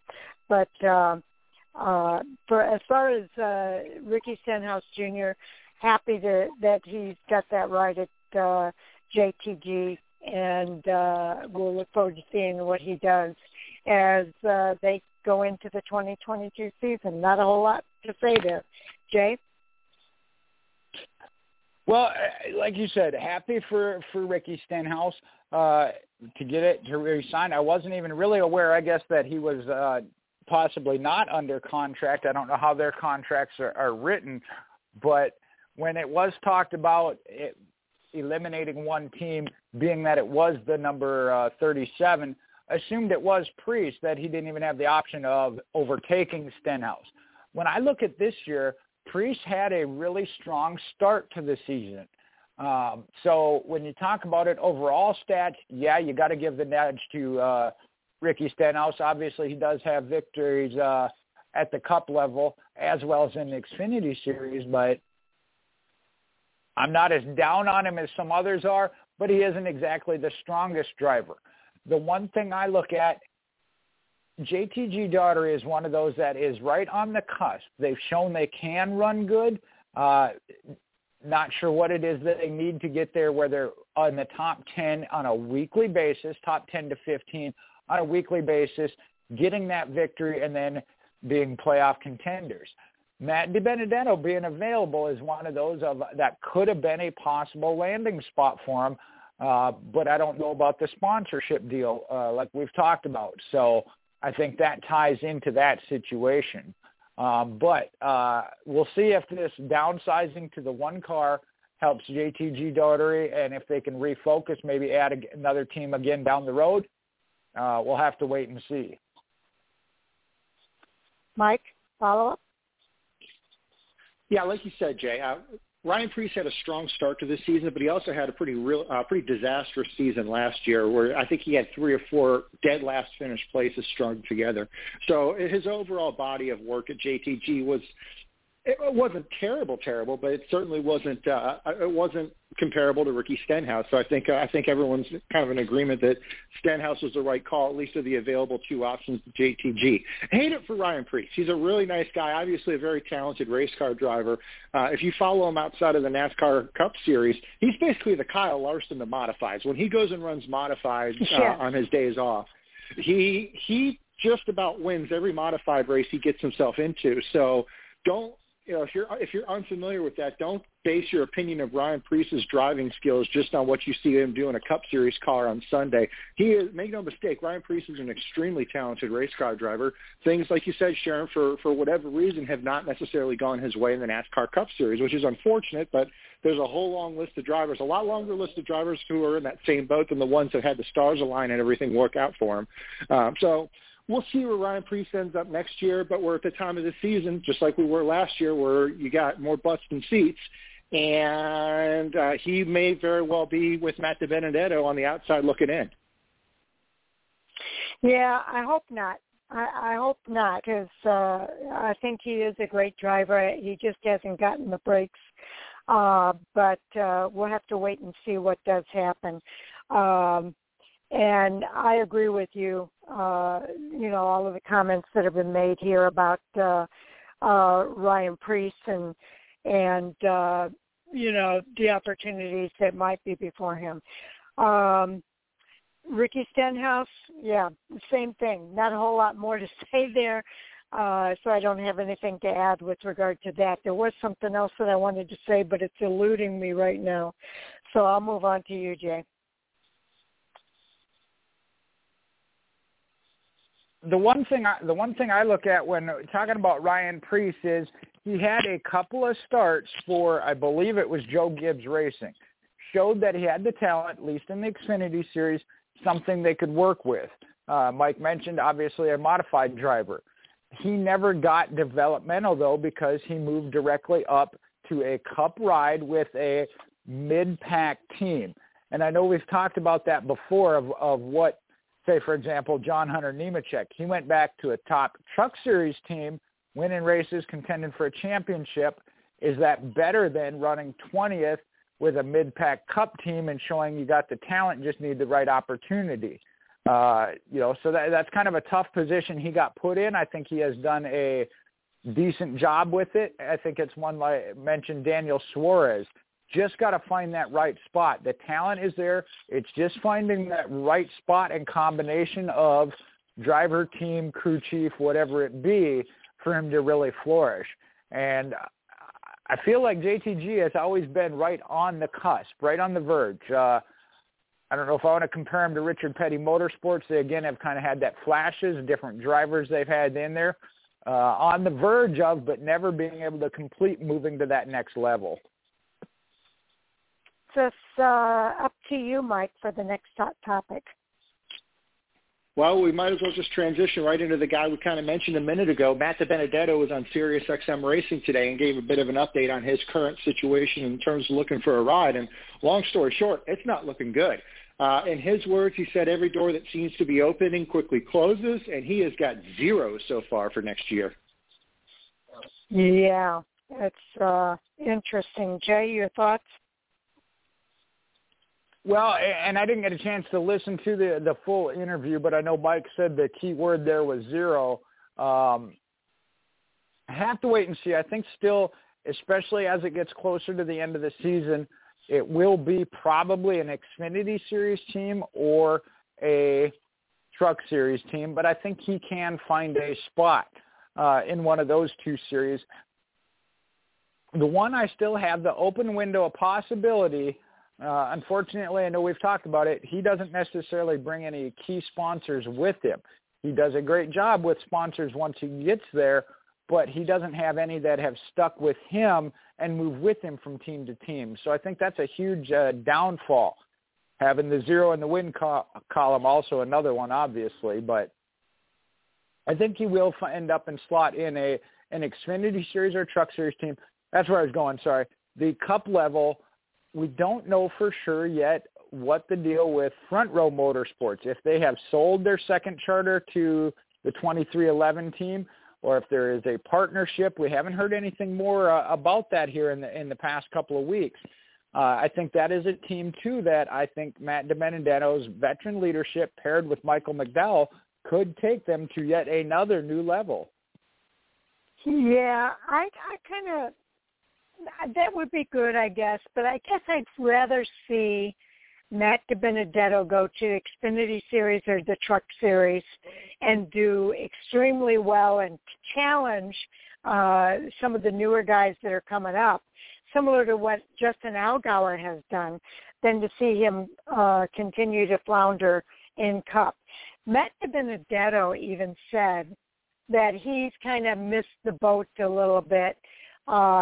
He knew his situation, but he didn't necessarily rise to the occasion. And he did too little too late, if you will, in the Cup Series. So I really see his best opportunity being in the Truck Series or the Xfinity Series, and I hope he's open to that because I think he would really flourish in either one of those series, and I think it would be a really big plus for either of those series for Matt DiBenedetto to be a part of that. And I think sponsorships could get behind him on that count as well. If he's at Front Row Motorsports and he's only good at a couple of tracks like Michael McDowell is doing right now, I don't think that's going to be the best move for Matt DiBenedetto. That's just my opinion on it. So, Mike, I'm curious to know what you're thinking. Well, it's no secret I'm a Matt DiBenedetto fan, so it's painful for me to talk about this, but I hate to say it, I really think the ship has sailed for him. You talk about him going to the Xfinity Series or the Truck Series. I think that would be realistic if we weren't in the current environment of the Truck Series and the Xfinity Series, where if the driver isn't bringing substantial sponsorship to the table and seeking out a ride with a check in their back pocket, it's very unlikely that they get a ride at all. And Matt actually alluded to that during his interview on Sirius XM. He has some great partners that he's got at the Wood Brothers between Menards, Motorcraft, Quick Lane, and some of the other sponsors that are on the 21 car, but those sponsors are tied to the Wood Brothers and Team Penske. Matt DiBenedetto doesn't have any sponsors that are tied to him on a personal level. So when he's shopping himself around to, if not a Cup team, an Xfinity Series team or a Truck Series team, which I believe is even more critical than the Cup Series level, he doesn't have a financial backer behind him that can say, yeah, if you hire Matt DiBenedetto, we're going to give you X amount of dollars every year to sponsor the car with Matt DiBenedetto driving it. He doesn't have that to bring to the table. And the Cup Series is still somewhat merit-based in terms of who gets a ride. But the Xfinity Series and the Truck Series, my understanding is it's single digits or fewer, the number of drivers who are hired by a team and then given sponsorship versus drivers who are bringing their own sponsorship to the team to run. So I wouldn't be surprised if Matt DiBenedetto is on the outside looking in of pretty much everywhere aside from maybe a rotating back marker, Rick Ware Racing, Spire Motorsports kind of equivalent, where he does a couple races here and there, maybe fills in for somebody who's injured or something like that. But at this point, I don't want to say never, but I would be kind of surprised to see Matt DiBenedetto in a competitive full-time ride in any of the top three series next year. Jay? I think there are still a couple of spots, and I don't know the exact openings, and I'm not sure if Mike made up those statistics there he had with the Xfinity Series. I know we have a couple, but we've seen a couple at the Cup level that are under that same category. And yes, several of them have migrated down to the Xfinity Series. You have to say it's Justin Allgaier, Michael Annett, two that come to my mind. But we also saw it at the Cup level with Paul Menard, as far as having that sponsorship and being able to move to whichever ride they wanted from year to year, as they did have the checkbook behind them. But at the Cup level, like I said, I think there are a couple opportunities, and we haven't seen, I don't think yet, all of the story develop of who's going to try and run Cup next year. GMS has talked about it. They don't have a driver named as of yet. We know Sheldon Creed went over to the Xfinity Series with Richard Childress Racing, so it won't be their driver. Colleague Racing, even if it's not full-time, the team is going to go full-time in order to keep that charter available, splitting time with A.J. Allmendinger or there's Daniel Hemrick. We mentioned that now that he's in the Colleague Racing fold. So I don't know about a full-time ride, but I do think there's some top teams that, and on the Xfinity side especially, we don't know yet what's all happening with Joe Gibbs Racing. We see a lot of the ones leaving there, not all of them being filled back in, with the exception of we anticipate Ty Gibbs. And before I get too long-winded, if you want to jump in here, Sharon. Oh, okay. Thank you. Yes, we're at that time of the show where I make an announcement directed specifically at our newest listeners that might be tuning in here tonight. We're going to go off the air right at 10:30 p.m. Eastern Time. Now, when we go off the air, you're going to hear us talking, and we'll probably go off the air mid-sentence. So I want to make sure that you know how you can hear the rest of the conversation, because we will continue recording the rest of that conversation as part of a bonus overtime material that's available on our podcast. Now, when we get done here, I go out on Twitter to let people know that the podcast is available. And you can listen to the podcast player either at Blog Talk Radio or at Fan4Racing.com. To hear the rest of the conversation. All you do is just fast forward to the 2-hour mark to hear the rest of the conversation if you've listened up to this point. So, again, we do that for our newest listeners so that nobody's taken by surprise or caught off guard without knowing how they can hear the rest of the conversation. So, Jay, did you have anything more that you wanted to say there? I just think there's a couple of spots where we're going to see a team sign a driver, whether it's Matt DiBenedetto or not, of a team signing a driver that we haven't even heard anything from yet. A little bit of a surprise. Like I said, GMS Racing, Colleague Racing, we don't know yet what might develop in the Xfinity Series. That's true. And my hope is that he leaves Cup. My hope is that he goes to the Xfinity or the Cup Series. I think that I know that sponsorship is key, and I understand where Mike's coming from. He makes a very valid point in that regard. Matt DiBenedetto is one of those drivers that's had a lot of support from other drivers who have really helped him along the way in the Cup Series. And, I don't know that will happen, but maybe he still has some support there. I'm not sure. But I think people see him as a general overall good guy. He just needs that extra support, sponsorship. And I'm not sure why the sponsorship eludes him as much as it does. Results, of course, are big, and he hasn't had the results that you expect from a Cup Series driver. So I'd like to see, I think he'd get more sponsorship if he gets an opportunity in the Xfinity Series. I will be there for him.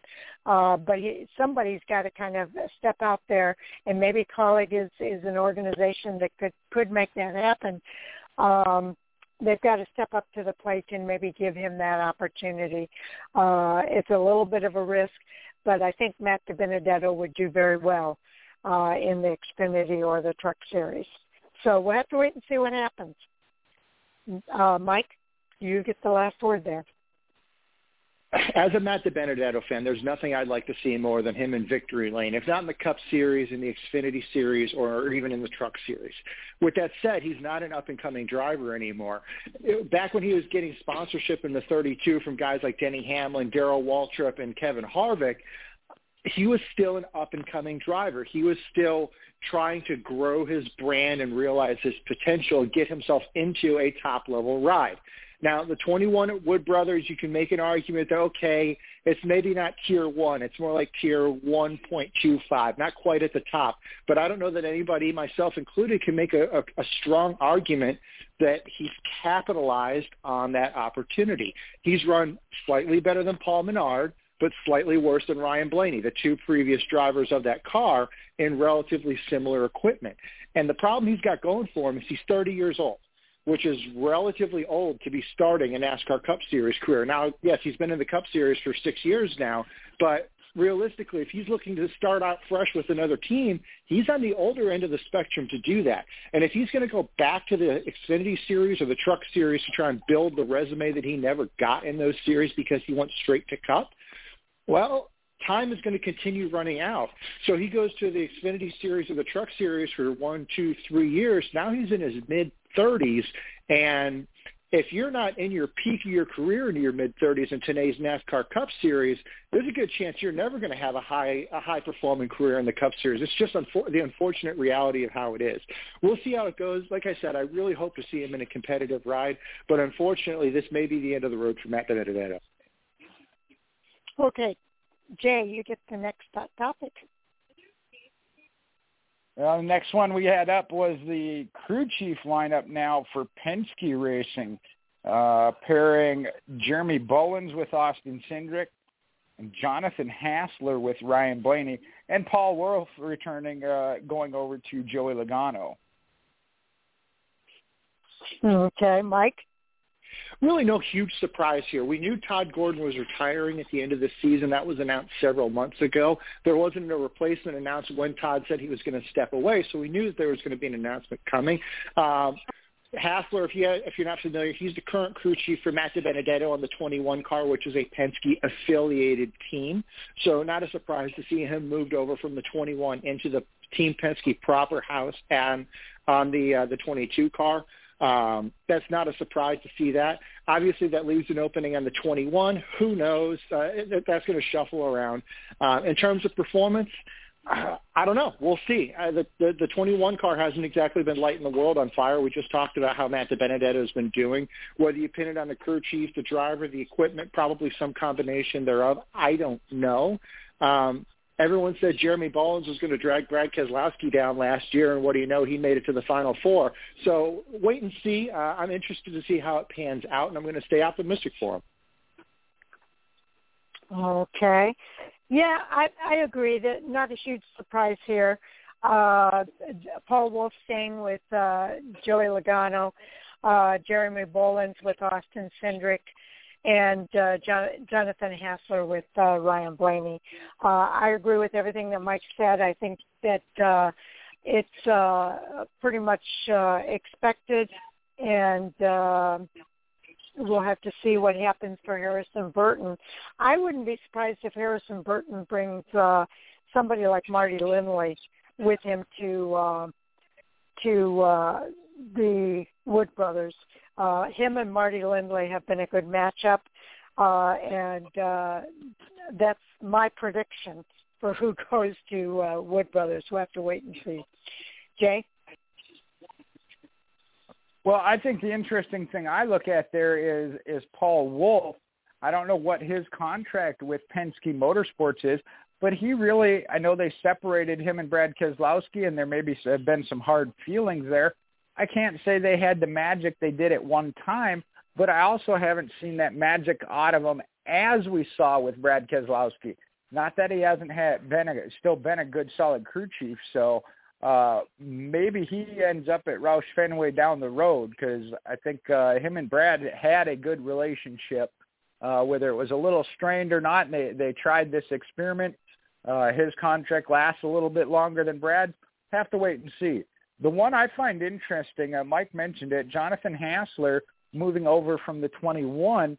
When that crew chief change was made, Matt DiBenedetto picked back up and said that was something that he felt, he failed. He should have voiced earlier that it wasn't working with the crew chief, and I can't remember who it was, and I don't want to call him out anyway, but that it just wasn't working, the combination. When they picked up with Hassler, their performance seemed to pick up. So pairing him with Ryan Blaney, I think, is actually kind of interesting out of that group, that I see the most potential change because we haven't seen yet. Mike, follow up? The Paul Wolf going to Roush Fenway that's an interesting one right there. I'm not sure what the contract situation is. Like you said, with Paul Wolf, he may be obligated to Team Penske for another year or two, however long the term of his contract is. Maybe Roush Fenway didn't want him. Who knows? There's a lot going on there, and I'm not sure what the internal politicking is on it. I know Brad Keselowski was not particularly thrilled with the crew chief change that happened at the beginning of last season. It obviously worked out for him, at least to a certain degree, seeing that he was racing for a championship last year in Phoenix. But definitely has not been the strongest performance this year out of the 2 car, whether that's a lame duck kind of thing and Team Penske's closed the notebook to the 2 team because they know Brad's leaving or what the deal is. But the 2 team has, with Jeremy Bullins, has not been their typical self this year for whatever reason. The other candidate that I would have said would have been high on the list would have been Brian Wilson. He's currently the crew chief for Austin Cindric in the NASCAR Xfinity Series. So having him move up with Austin Cindric into the NASCAR Cup Series Team Penske team to stay with him in the 2 and then shift Jeremy Bullins over to one of the other Team Penske cars, that would have also made a lot of sense. Wouldn't surprise me. And he may end up in the 21 with Harrison Burton next year as well. Team Penske's been pretty quiet about what their plans for the Xfinity Series are for next year. We know Austin Cindric is going to be leaving that 22 car, but we don't know who is going to be going into it, if anybody. They haven't even announced for sure that they're going to be fielding an Xfinity Series car next year. So definitely something to keep an eye on as Team Penske for 2022 starts to take shape. Oh, you bring up a good point there, Mike. I had forgotten about that. Brian Wilson may already be contractually obligated to Wood Brothers, for that matter. I don't know that that's the case, but that wouldn't surprise me either if it is Brian Wilson that goes to that 22. Or is it the 21? The 21 at Wood Brothers. So we'll have to wait and see how that plays out. I've thought Marty Littley, just because he's worked with Harrison Burton in the past and they've had a lot of success together. But, that makes sense, too, about Brian Wilson going to that 21 team. So thanks for bringing that up. I don't really have a whole lot to add. So, Jay, I'll pass the baton back to you. All right, let me take a deep breath here. I think Mike made 2 good and interesting points. Okay. Got through that. All right, let me get 911 on the other line here, just to make sure Jay can get an ambulance when he needs it. I had him ready to call if I needed him. No, you mentioned it. I do think Brian Wilson is one that we will see back at the Cup level somewhere along the lines, whether it's at Team Penske, and I do think that maybe moving him up with Harrison Burton would be a good fit if they go that route. But the other thing you mentioned there is Team Penske's Xfinity Series program. Whether they have a full-time or not, we don't know. We know that there's a Team Penske-affiliated driver in Matt DiBenedetto that doesn't have a ride. And that made me also think of Stewart-Haas Racing, that when you talk about, at least on the Ford side, of maybe looking, because again, we've talked about these programs that looking for developmental teams, the teams for developmental. I know Matt DiBenedetto is not a developmental driver, but keeping that seat available at least and open and running, that might be a good pairing that Ford might step in to look at as far as backing Matt DiBenedetto. Okay, interesting. Interesting thoughts there. I've lost track of where I'm at here. Did we do our follow-up rounds here? We did. I think I'm up for the next one if you're game for that. Okay. Well, I've got Jay up for the next one, but well, let him go. I'm the one that brought up the crew chief there. Okay. Then, Mike, you're up. Well, I get another speaking of, kind of going with our previous topic that we just had.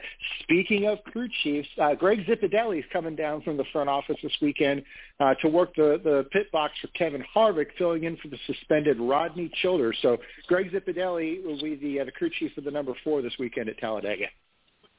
Okay, and remind me why Childers was I believe it was for suspended. 2 unsecure lug nuts at the end of last week's race. Oh, okay. I was thinking there was something more to that. But, okay, Jay, what are your thoughts?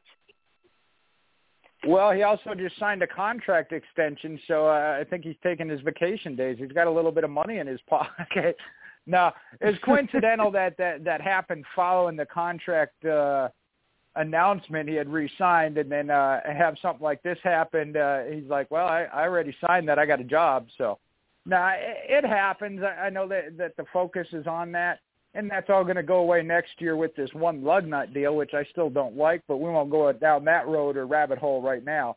I don't think this is going to be a factor, especially at Talladega. The car's set up. It is going to be what it is. It's a matter of how they work with the other teammates, other manufacturers, and just in the right position. So for a crew chief, we've talked about this multiple times throughout the past 2 to 3 years.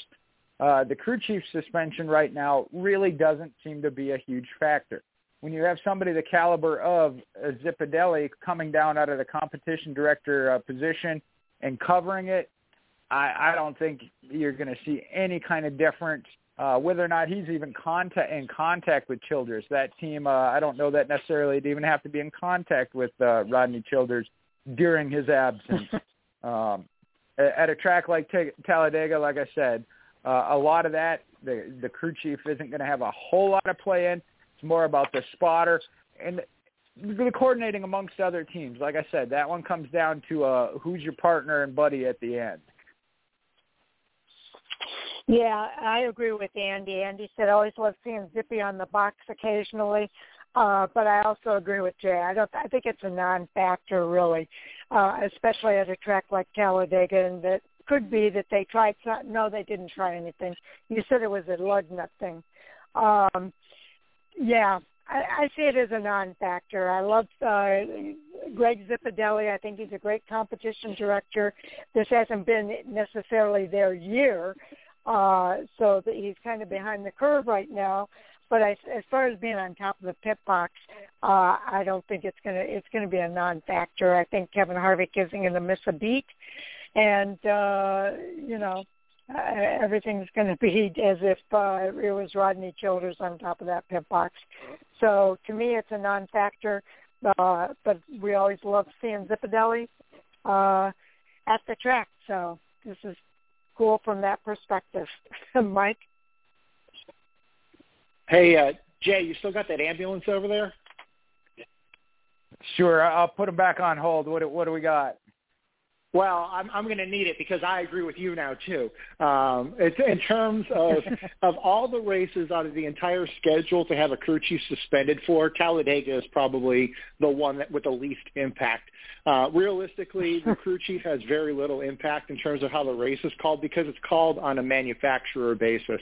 So if Ford says, hey, we're all going to pit at lap 81 and we're all going to take 4 tires and fuel, well, if the 4 team decides they're going to do something different, they're just going to lose the draft. If they take 2 tires and they're out ahead of everybody, they're going to lose the draft. If they don't take any tires and they're out behind everybody, well, they're going to lose the draft again. So I could sit on the crew box and probably call a Talladega race for a team so long as I had the manufacturer in my ear telling me what we're going to do. So as much as I love Greg Zipadelli, and he had such a great career on the pit box calling for Tony Stewart, and he does it, like you said, he does a great job as a competition director at SHR. If we hadn't seen the news announced, I don't think we'd even notice that there was a difference with the crew chief on the 4 car this weekend. Jay, your follow-up? So if the ambulance is leaving Baptist, does he pick you up first on the way to get me, or does he pick me up first, grab you, and then finish up at the hospital? Just send a helicopter. Oh, yeah, we haven't been on a helicopter ride. Good call. No, the one thing I look at here, and it actually kind of leads into my next hot topic, there isn't much to say. Anybody can, like Mike said, if the manufacturers are kind of dictating that race, as we've seen in the past, they have a huge influence anyway.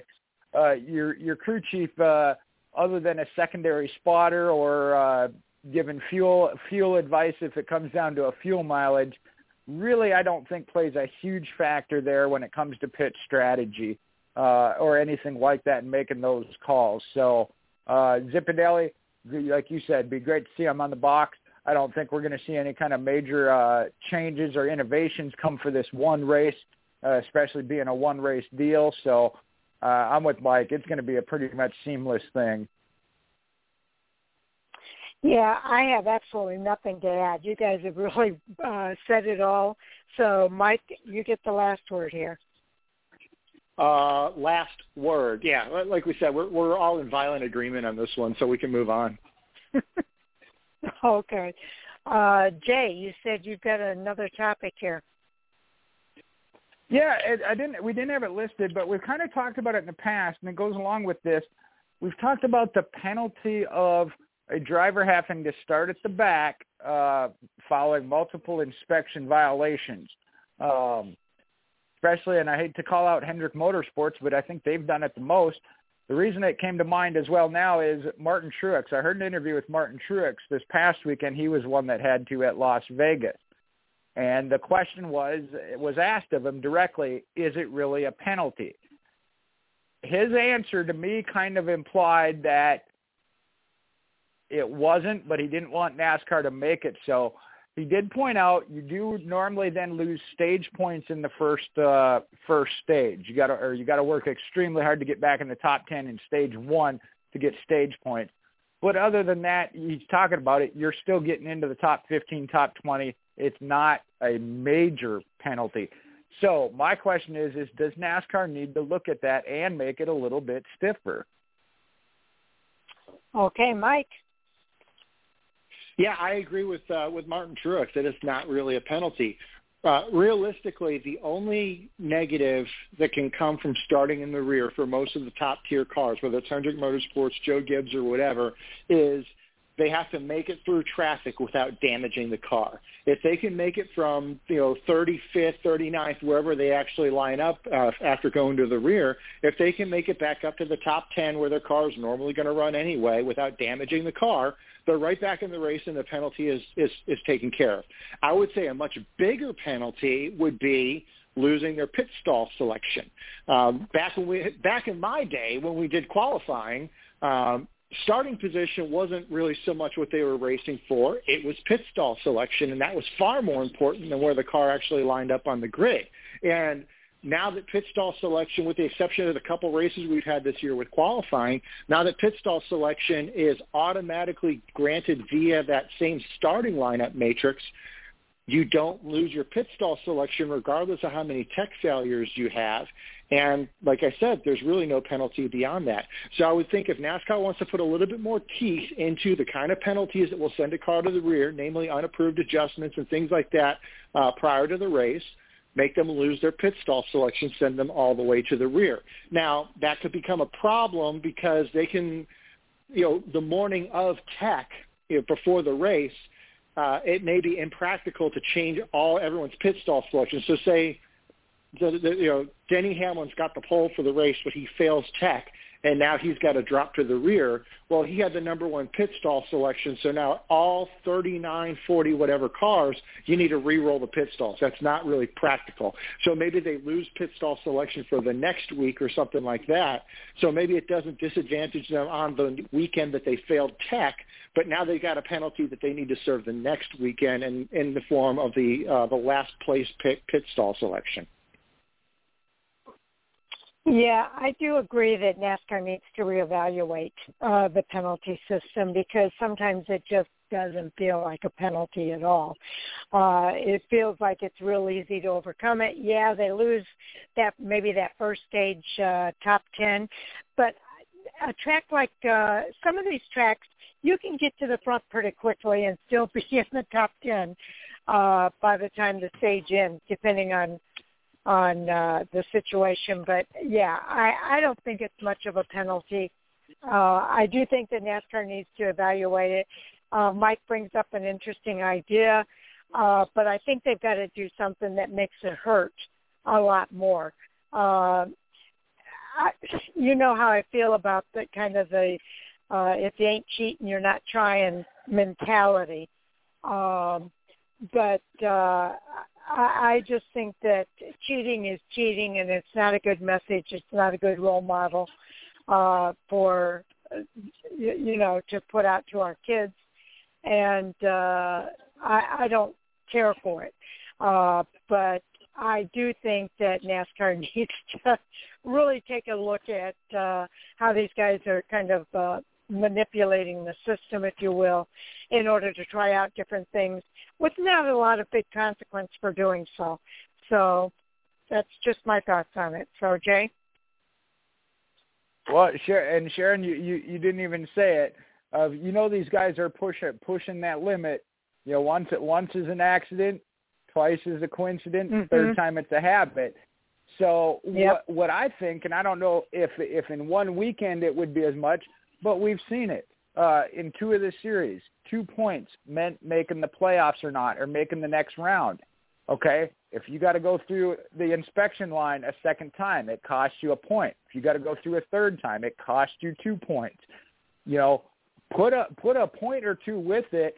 Not only then are you, if you're starting at the back, and this to me would be in addition to starting at the back, because Martin Truex pointed that out. When we talked about it, nobody had really talked about that. It really wasn't a disadvantage. You are possibly losing out on picking up those playoff points, the stage points in stage one. But they normally are either close to it being in contention or be able to set themselves up for stage two in the finish. And that's where I don't feel like it is much of a penalty. So like I said, take that 1 or 2 points. Keep a running total throughout the year, especially that way come playoff time, you're not going to risk it. If you've been caught once or twice and taken a point here, a point two, by the time we get to the playoffs, if you have to go through that 10th time for the year, it's going to cost you 10 points. You ain't going to risk it come playoff time because 10 points is huge at that point. Yeah, I think every time you get caught, you add on another point. That's a good idea. Points even. Mike? Yeah, that's the thing is there's a lot. The NASCAR's most common penalties that they hand out are either fines or positional, dropping to the rear of the field. Those are by far and away the most common fines or common penalties, and then crew chief suspension is another one that's fairly common. All of those penalties have pretty much no teeth to them. Big teams like Hendrick Motorsports, Joe Gibbs Racing, they don't care about a fine. That's just an extra zero to add to the bill they send to the sponsor. That's not a big deal at all. And sometimes it can be a tactical decision of, is it worth that extra tenth of a second on the pit stop to have our crew chief not here next week? Well, maybe it is, and you're going to intentionally leave those lug nuts loose, knowing that you can afford the $10,000 fine and to not have your crew chief there, because what you're going to win in the race is going to make up for it.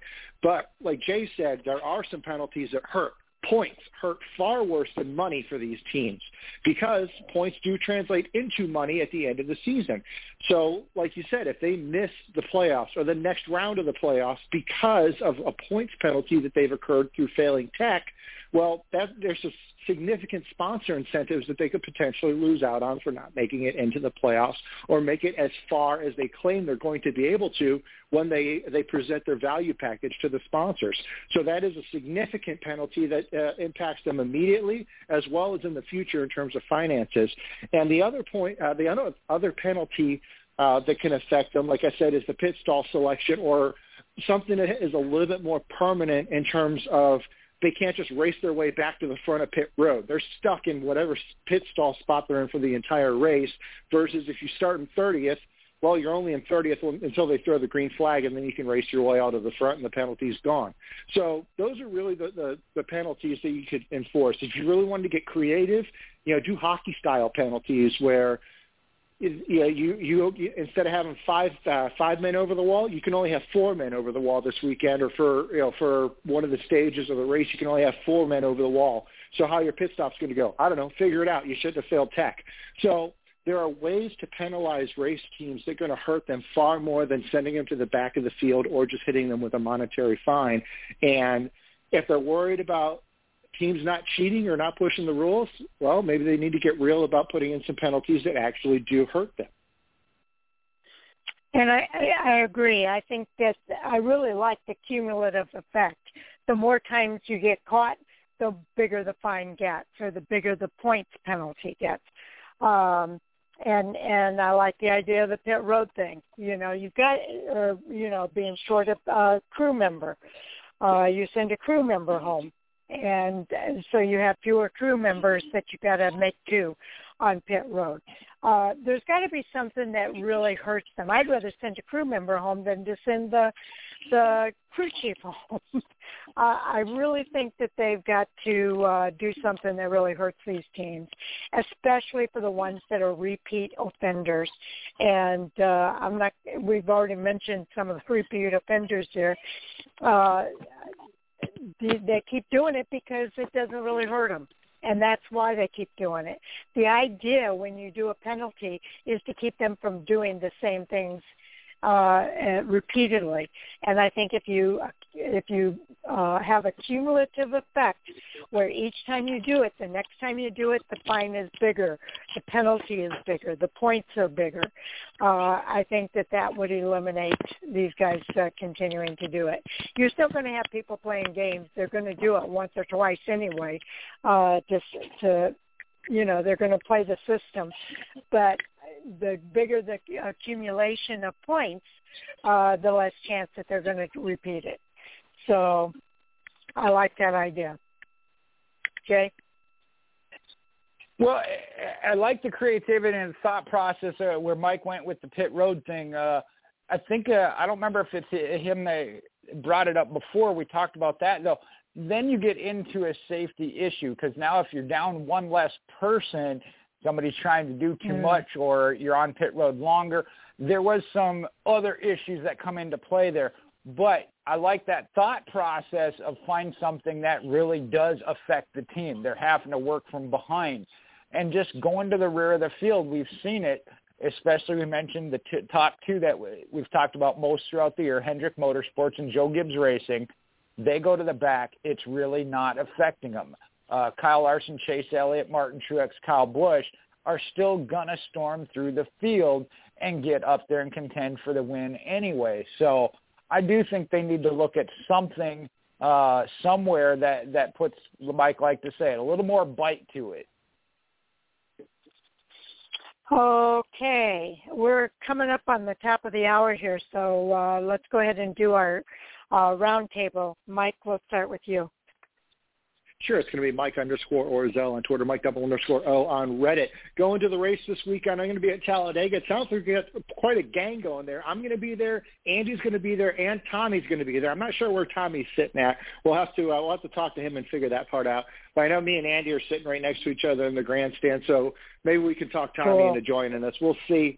And maybe we'll get a couple pictures of there. I don't know. We're going to be busy watching the races this Sunday, and it's going to be great. I can't wait. Okay, Jay. You can follow me, Michael Husmann, on Facebook, MoparMJ8 on Twitter and Instagram. And I am not scheduled to work anywhere this weekend, so I'll give you a variety. Might end up sitting with Andy and Mike there at Talladega. Might be over at the Hornets Nest, which is the dirt track next to it. Greenville Speedway is 3 hours to the west. The Gumbo Nationals is this weekend. So I don't know where I'm going to pop up. Might sit at home and watch the races from my couch, too. I don't know yet. But I will be involved with racing. What's that, Mike? Yeah, if you're looking to go to Talladega on Sunday, hit me up. I'll give you a ride. Okay, yeah, it's a possibility. Like I said, I had entertained it. I know when you mentioned it Monday night, I thought about it, and I hadn't had the opportunity yet to meet Andy, so I thought that'd be cool. And I heard Tommy's going now. I'll let you know. Yeah, I wish I could join you guys down there. That would be so cool for us to have a Fan4Racing Crew get-together there. But I don't think I can make that happen this weekend. So I'm envious of all you guys that are going to be going. I think it's going to be a lot of fun. I am Fan4Racing sites on Twitter, Fan4Racing blog and radio everywhere else, and including Fan4Racing.com, where we post a lot of the recaps information about what's going on within NASCAR and ARCA Menards Series. So a big shout out to our listeners for tuning in. We appreciate all of you, whether you're listening to the podcast or the live broadcast. We appreciate you taking the time to hear what it is that we have to say. And we'll look forward to talking to you again on Monday night when we do the review of the racing at Talladega and at Salem Speedway. So definitely looking forward to this weekend of racing. A shout-out to our Fan4Racing crew. As you mentioned earlier, we've got 3 members that are going to be at the racetrack this weekend with Tommy, Mike, and Andy. And I know those guys are going to have a lot of fun. And Jay, thanks for being here. And if you guys go to the racetrack, I know Tommy mentioned he was looking forward to writing the Fan at the Track article for the website. So take pictures and think about writing something about your experience at Talladega this weekend on Fan4Racing.com. So with that, guys, I think we're ready to call it a night. All right, good night, everybody. All right, good night. Good night, everybody. Take care. See you. Talk to you on the other side.